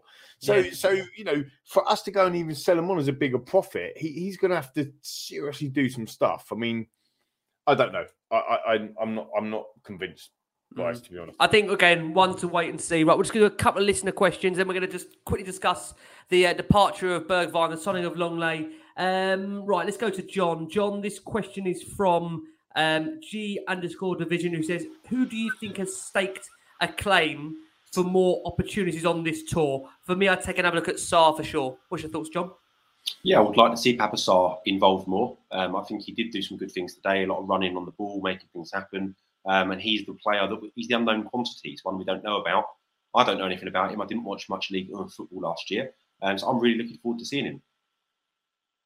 Okay, next question is coming around to you, Jace. This is from MJB Hotspur, who says, is it important to have more than 4 wing-backs due to injuries, the demands of a long season, and the new 5-sub rule? What's your thoughts on that, Jace? In an ideal world, yes, but you can only register a certain number of players. So we always talk about if you can register a 25-man squad, then it's pretty much 2 players for every position, isn't it? And you have 3 goalkeepers. So, if you want 3 or 4 right wing backs, then you're going to have no left wingers or no holding midfield players to get them all in the squad. So, Perisic, if necessary, can play as a right wing back when Sessegnon plays as a left wing back. There are options within the squad to be able to do that. So, and if the worst comes to the worst, I'm sure they'll find a way around it. But I think basically you'd write down 2 players for every position, and you've got 3 goalkeepers in there, and then you're more or less at your 25 anyway, aren't you? Yeah. Okay, true. And Lee, final one to use is from Rune Skanai, going back on to Pape Matar Sarr. Rune asks, will Sarr be part of Spurs' squad next season? Big bold statement there. What do you reckon, Lee? Or big bold question? No? So you reckon it'll be a loan? Yeah, I mean, I don't want to sound rude, but he's 19. He's played 45 minutes that we've seen him play today. Like, personally, I've only seen him play for 45 minutes because that's the only time I've ever seen him. So it's not a reflection on today. I just think that when you've got in front of you Oliver Skipp, who has just taken the number 4 jersey and clearly a first-team player, Højbjerg and Bentancur, not even a conversation. They're definitely in that position. And then we've just signed arguably the best defensive midfielder in the league last season, in my humble opinion, in Basuma. I can't see where every time we talk about Sarr, I want to go Papa Matar Sarr. I love the way it sounds, like Papa Matar Sarr. I love it. I can't just say Papa Sarr. Like, it's like, that's just saying my middle name, which I won't embarrass myself and telling you all what it is. But you just wouldn't walk around, would you, like saying my 3 names? But yeah, anyway, Sarr, I think he goes straight back out on loan, personally. Okay, fine. You want to know my middle name now, don't you? Well, now you've thrown us into it. We're going to get it or not? Yeah, like, so it'd be like you walking around talking to me, Lee Malcolm McQueen. Like, it's just hi, it's Lee Malcolm. Like, you just wouldn't do it, would you? It kind of flows though, it really does. Right, what we will do is we will go for our final break of the show for our listeners on audio. Step into the world of power, loyalty, and luck. I'm going to make him an offer he can't refuse. With family, cannolis, and spins mean everything. Now, you want to get mixed up in the family business. Introducing The Godfather at ChumbaCasino.com. Test your luck in the shadowy world of The Godfather slot. Someday, I will call upon you to do a service for me. Play The Godfather now at ChumbaCasino.com. Welcome to the family. No purchase necessary. VGW Group. Void where prohibited by law. 18+. Terms and conditions apply. When you arrive during the season, it's not easy. This is quite the welcome in North London. It was a big challenge for me. And it looks like they pinched all 3 points. This type of situation make me a bit angry. Surely not another twist. I was a bit scared before the game. Oh, and it's in! It's Harry Kane with the header! Look what it means to the new head coach. We needed to work very hard. Steven Bergwijn! I don't believe it! They were going home with nothing. They leave with everything. Yeah! It was the tough period. Oh, and he's curled it into the top corner. He's done it again! Important 3 points for us. And Lucas Moura! The fight for Champions League football is going to go right to the wire. At the end of the season, 1 point instead 0 point can change your life. Did you believe top 4 was possible? Yes. For our watching audience on YouTube, there's still over 500, 600 of you plus. So thank you so much for all of your incredible support. You're right there, Jason, thoroughly not impressed at all. Before we I'm trying to book tickets for the Bromley game next Tuesday. That's why. That's the multitasking for you. Conte after the game. Listen, you've got the audio there, but for our listeners on audio. But Conte very praiseful of Richarlison. Said he's seen a lot of positive things from him. Good character, good quality for sure. He's working on the physical and tactical aspect of how he wants us to play. Conte again praising the fact 64,000 people coming to watch Spurs and of course the K-League players as well. The atmosphere was incredible. Good game. He's seen many positive things. I think Conte stressed the point that in terms of intensity, he didn't ask for a high intensity because it's more of a case of just seeing at this stage how they can manage the players. But he's pleased with the effort. He was pleased for Sonny to have that love and affection that we saw. And again, as John referenced to earlier in the show, we have got obviously that issue now surrounding Basuma, Fraser Forster. We wish them well. And of course, their battle with coronavirus. We hope they're going to recover very, very soon. And at Perisic, Conte wanted to make a point that he thinks by tomorrow he could be part of the training session. So there might be an opportunity that we are going to see his recovery fast. And listen, we'll see him hopefully very soon. That was a shame, wasn't it? That was the shame. Massive shame. Today. Well, to not have Perisic, to not have Basuma there, two key players. No Perisic, no Longley. Like we signed all this stuff. 5 players. This is amazing. Yeah. We're brilliant. And we only saw one of them today. Like Forster's got bloody COVID, but bless him. And Kulusevski obviously wasn't playing anyway, and he's obviously we've seen him quite a lot, since January. But the other 4 signings, the other new boy, weren't even around, were they? Do you know what I mean? So massive it's like one of them, isn't it? Yeah, it is massive disappointing. Spence, right. Where's Spence? Hang on. Where is he? Where is Jed Spence? Like, I can't find him. I can't see him anywhere.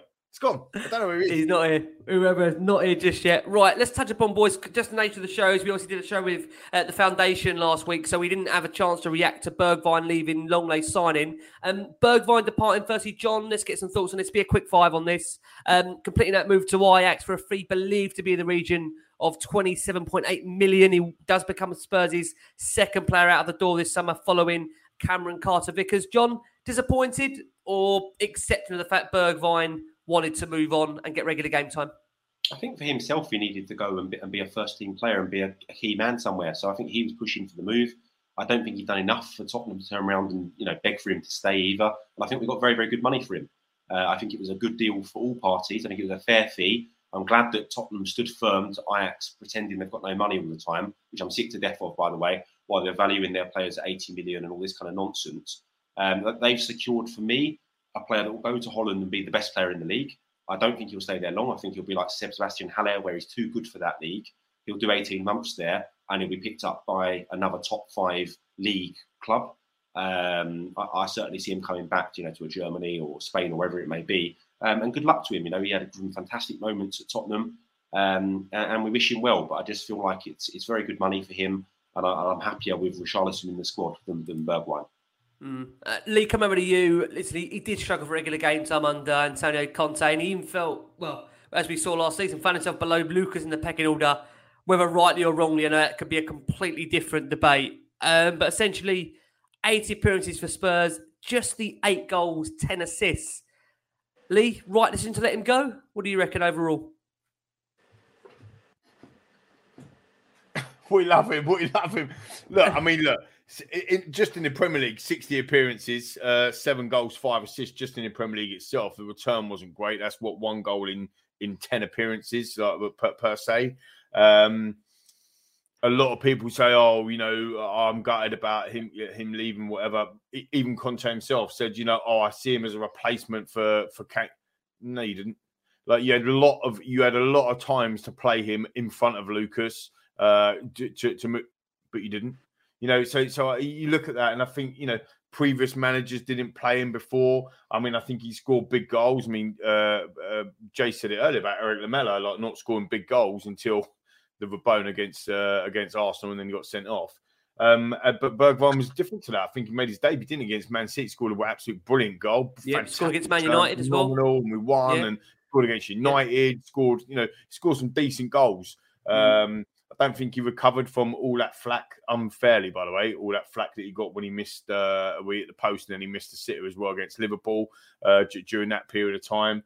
I just think I agree with John. It's the best move for him, best move for the club. Good money. Some people say, "Oh, get the deal done really quickly and whatever." But we held out. We ended up getting some really good money for him. So fair play to him. I wish him all the best. But it was probably the right thing to do to move on. What I would say, though, I do think in that position, if you talk about it kind of the left side, the Son understudy or whatever, I do think we need another person there. So that's why, coming back onto signings, I still think we need to bring 2, maybe 3 in the door. That's your centre-back, your left centre-back, your right wing-back, and another. Right? Whether or not it's your cam, your attacking midfielder, person that you talk about, Rick. But somebody needs to still come in now. I think we're still a bit short. We'll see how that pans out on that moment. Jace, it's funny because he went on to reveal in an interview recently, Bergwijn, that, again, maybe it's tongue-in-cheek, he's called it a step up. I presume he feels that move to Ajax is a step up because he'll get regular first-team football rather than dig at Tottenham saying it's a step up in terms of quality. I mean, yes, obviously he's going to Ajax out of playing the Champions League. Likewise, Tottenham are as well. Anything to take from that interview and overall, Jace, your thoughts on the move? No, I never worry what they say when they go. He's got to play to the gallery of his new club and things like that, hasn't it? So, are Ajax a more prestigious club than Tottenham? Well, they've won a lot more than Tottenham. So, you can throw that 2 ways. I'm really not fussed about what he says. I don't take it as a bad thing or anything. I think, that night at Leicester, his place is etched in Tottenham folklore, isn't it? Oh, secured us top 4. I actually think his best game for us was against West Ham in the Carabao Cup last year. Yep. When he played really well in that game just before Christmas, wasn't it? I think where he scored one and make one that night and was the best player on the pitch that night. So no, good luck to him. He's got a really good goal scoring record for Holland. It's a World Cup that's being played in November and December. He wants, like Gareth Bale and people like that, they want to go and play football in the run up to that. So good luck to him. And as I say, like John said, I think he'll have another big move or 2 in him, further down the line, 18 months, 2 years. Yeah, and John, coming around to you, closing the show on Longley. He does become Spurs' 5th signing of the summer. Now, under normal circumstances, we probably would have done the show straight afterwards. But again, due to the nature of how many signings Spurs have made so far, I think even we're trying to catch up. We isn't often the last one on Spurs. John, overall thoughts? He obviously wasn't Spurs' maybe first choice in terms of that left centre-back position they were looking to fill. But he does come in on a season-long loan. But we understand there isn't a purchase option depending on who you read, where you get it from. Thoughts on the overall move, John? I like the move as a whole, but I am very disappointed if there isn't a purchase option, because at that point we're then at Barca's mercy, basically. If he does well for us, they say, oh, he's 40 million or whatever. We had to get a purchase option, and I'm unsure why we don't have people at the club that are unable to do that. I'm not going to go on a massive rant about the club, don't worry, but I don't know why we weren't able to get that done. I find that frustrating. I hope that there is a purchase option in there, because then that gives us complete control of what we decide to do with him at a fixed fee. But obviously, look, I hope he does turn out to be brilliant, and I hope he is an unbelievable player, because on paper, his time at Seville, I believe it was, was very, very good by all accounts. He was this ball-playing, left-sided centre-back that can hit a pass, and that gives us real options. So I'm interested to see. It could be that we're all kind of underwhelmed by him to begin with. And actually, 4 or 5 games into the season, we're saying this geezer's mustard. We've got him doing that on one side. You've got Romero on the other, carrying the ball forward. And then you've got Dyer being solid in the middle. Suddenly, we look very, very good.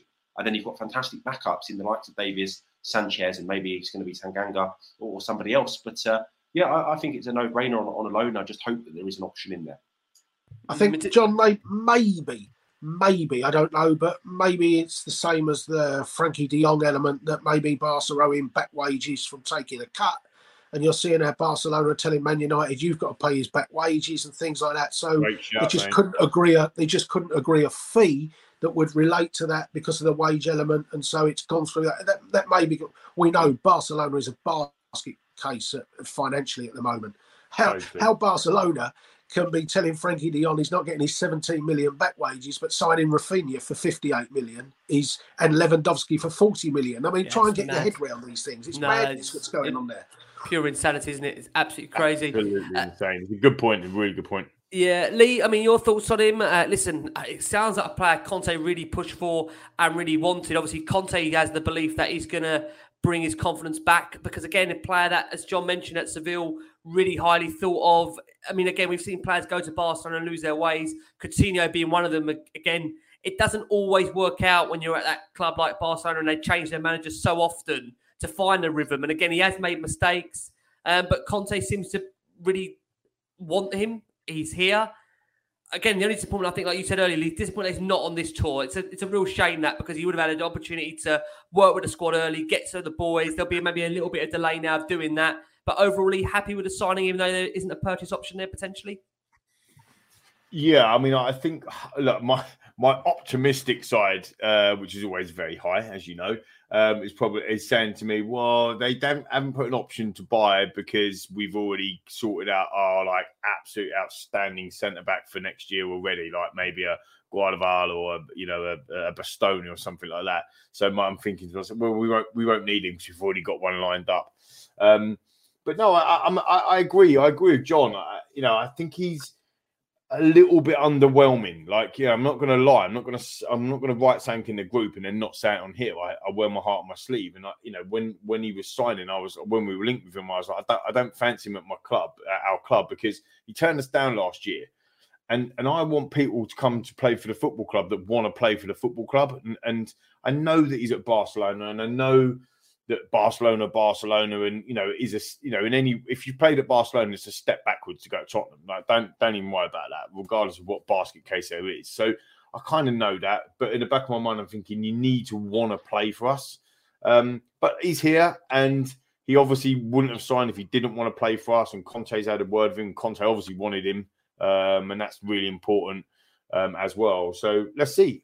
He can definitely play ball. There's no doubt about that. He can pass the ball around really well. So let's see what he can do in a Spurs shirt. But we all know that the Spanish league is very different to the Premier League. So absolutely, let's see what he can do, mate.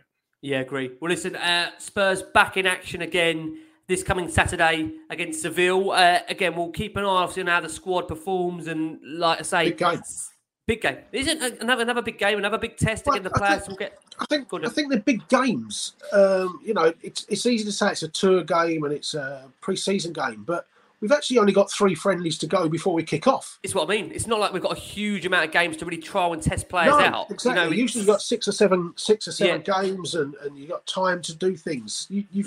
There's only Rangers, Roma, and Seville left. That's why it's even more disappointing that we haven't had Basuma forced available, Perisic to play, because there's not a huge amount of games before that first game of the season. Who are we playing? We've got Seville, we've got Rangers, and Roma.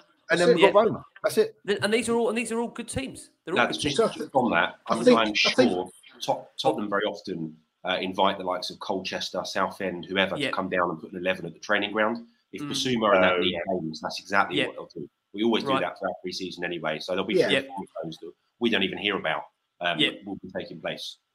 Okay, I think for that Seville game, for the first hour, you'll see. He obviously won't be able to pick what our first team was probably for Leicester, but I think he'll try and pick his his strongest 11 and give them at least an hour. So I think you will see. You might, whether Perisic is fit, but it will be a side that resembles something like he'll want to go into with Leicester, albeit with, Kane will start, Son will start, probably whether Kulusevski or Mora will. I think he'll have Skip and Højbjerg or Bentancur or something in midfield. I think we'll see Davis, Dyer, probably Romero at the back because that's what's available at the moment. I think he'll try and go as strong as he possibly can within the squad allowances for that first hour. Yeah, I think we all agree. Probably today's game, the Team K-League game, was always going to be about fitness rather than looking at real, what that 11 is going to look like. So again, excited by the fact we're going to hopefully see what a new look Spurs is going to look like under Conte in these next few games. We'll be covering them all here on Last Word on Spurs. So keep tuned. As always, stay close to everything on Tottenham. We've had the brilliant panel this evening giving us their thoughts. The stalwarts of Last Word on Spurs. John, lovely to be back on, mate. I know there's been some people asking, when are we going to hear the next youth pod? Have we got an exclusive? When is it coming out? Yeah, it'll be out within the next week. I'm just waiting on a few little touches to do to it for the new season ahead. Lots to talk about, including the game I was at last night, and also be on Saturday's game at Leighton Orient as well. So, Nittany White Rose podcast, check it out and see if you're interested in youth updates, especially with Spurs play this season. I'm sure there'll be something there for you. Amazing. John, thank you so much as always, mate. Lovely to have you back on Last Word on Spurs. Jace, you're back with me on Sunday for reviewing Seville. What do you want to see ahead of that, Jace? What would you like to see in terms of players-wise that we haven't seen today? I mean, a lot of them are featured. Would you like to see a change in formation? What would you like to see ahead I'm looking forward to seeing Rory McIlroy tee off. I'm looking forward to seeing Tiger. I always look forward to seeing Tiger before that. Hopefully Rory can bring that claret jug home, mate. And that's what I'm looking forward to next. That's before the Seville game. And we'll try and crowd that in for the Seville review. Look at Lee, so he's done. He's done. You don't want to hear this crap. Lee, let's go with you, mate. We're losing Lee for Sunday's show. Lee, thank you so much as always, mate. What do you want to see, mate, Lee? You're back with us, of course, in the next few weeks, of course. Of course, I'm always about, mate, but I am driving to Spain on Sunday, which is why you won't have me on your show, on this wonderful show, on our show, I should say. Can I just ask a quick question, right? Is Jules Koundé a left-footed centre-back? Does anyone know? Is he left-footed? Because there's I've just seen stories Spurs coming out on social media now that we've been linked with him. I'm just trying to I reckon it's 2 + 2 = 5, basically, because isn't Reguilon talking to Seville about going there? We're playing Seville. He's right-footed. He's right-footed. He's right-footed. Chelsea now don't want to sign Koundé. Yeah. So again, he's right-footed. So do you think this is serious that we're thinking about signing this guy? You know what? Again, this guy was heavily linked with Chelsea. I mean, it would be some kind of coup to get him. But Spurs in the window. I think they've surprised us all so far by making 5. Who knows? We definitely do need another centre back. A centre back of that class he's really highly rated, isn't he? Really well thought of. Surely he'd be the one that sits. He'd be your Dyer replacement almost, wouldn't he? Then all of a sudden I don't think Jules Koundé's coming to sit on the bench. I think Jules Koundé's coming to start. But I know what you mean. I know where you're coming from. There'd be a Dyer replacement, wouldn't he? Replace Dyer, wouldn't he? And let's be honest. Let's be honest. I mean, there should be some movement with Reguilon if Sevilla are genuinely interested. They got rid of a left back to Villa, so that there's a spot there. And if Tottenham and Sevilla have been in Seoul together for a week, there's been plenty of time for Paratici to nip over to their hotel for a cup of coffee and sort things out. Have they still got Monchi? I forget who their famed sporting director is. Is it Monchi or something? So there's plenty of opportunity for Daniel to pop over and have chats, and they're playing each other. So if there is any dealings with Tottenham and Sevilla, it should be quite easy to sort out. Strategy to put down. I wonder if they got a right wing back. Yeah, they might have. Who plays right wing back? They could put down the old Candy Crush, couldn't he? Strategy, Jace. Put down Candy Crush, go do some business. Level 8,750. That's what he's on, mate. Anyway, guys, it's quite interesting to see how that develops, because he did turn us down once before, but somebody said that about the Champions League with Longley, and now we've obviously got Champions League, so maybe he's interested. Yeah. Well, you imagine, like I say, I think Reguilon's probably played his last game in a Spurs shirt. If he has, we wish him all the very best. And I say we'll be keeping posted on that. But listen, from John, who looks like he's studying now Jules Condé's stats. Look at the intensity in John's eyes. He's studying the stats. That's a post. The post coming out. Yeah, you watch. The White Rose, baby. So from the brilliant John Wenham, from the wonderful Jason McGovern, from the superb Lee McKean. Guys, thank you so much for all your support as always for Last Word of Spurs. We're back with you on Sunday evening. Have a great end to the week as always. Please keep safe, keep well, and as always, come on you Spurs. Sports Social Podcast Network. Hello, it is Ryan, and I was on a flight the other day playing one of my favorite social spin slot games on ChumbaCasino.com. I looked over at the person sitting next to me, and you know what they were doing? They were also playing Chumba Casino. Coincidence? I think not. Everybody's loving having fun with it. Chumba Casino is home to hundreds of casino-style games that you can play for free anytime, anywhere, even at 30,000 feet. So sign up now at ChumbaCasino.com to claim your free welcome bonus. That's ChumbaCasino.com and live the Chumba life. No purchase necessary. VGW. Void where prohibited by law. See terms and conditions. 18+.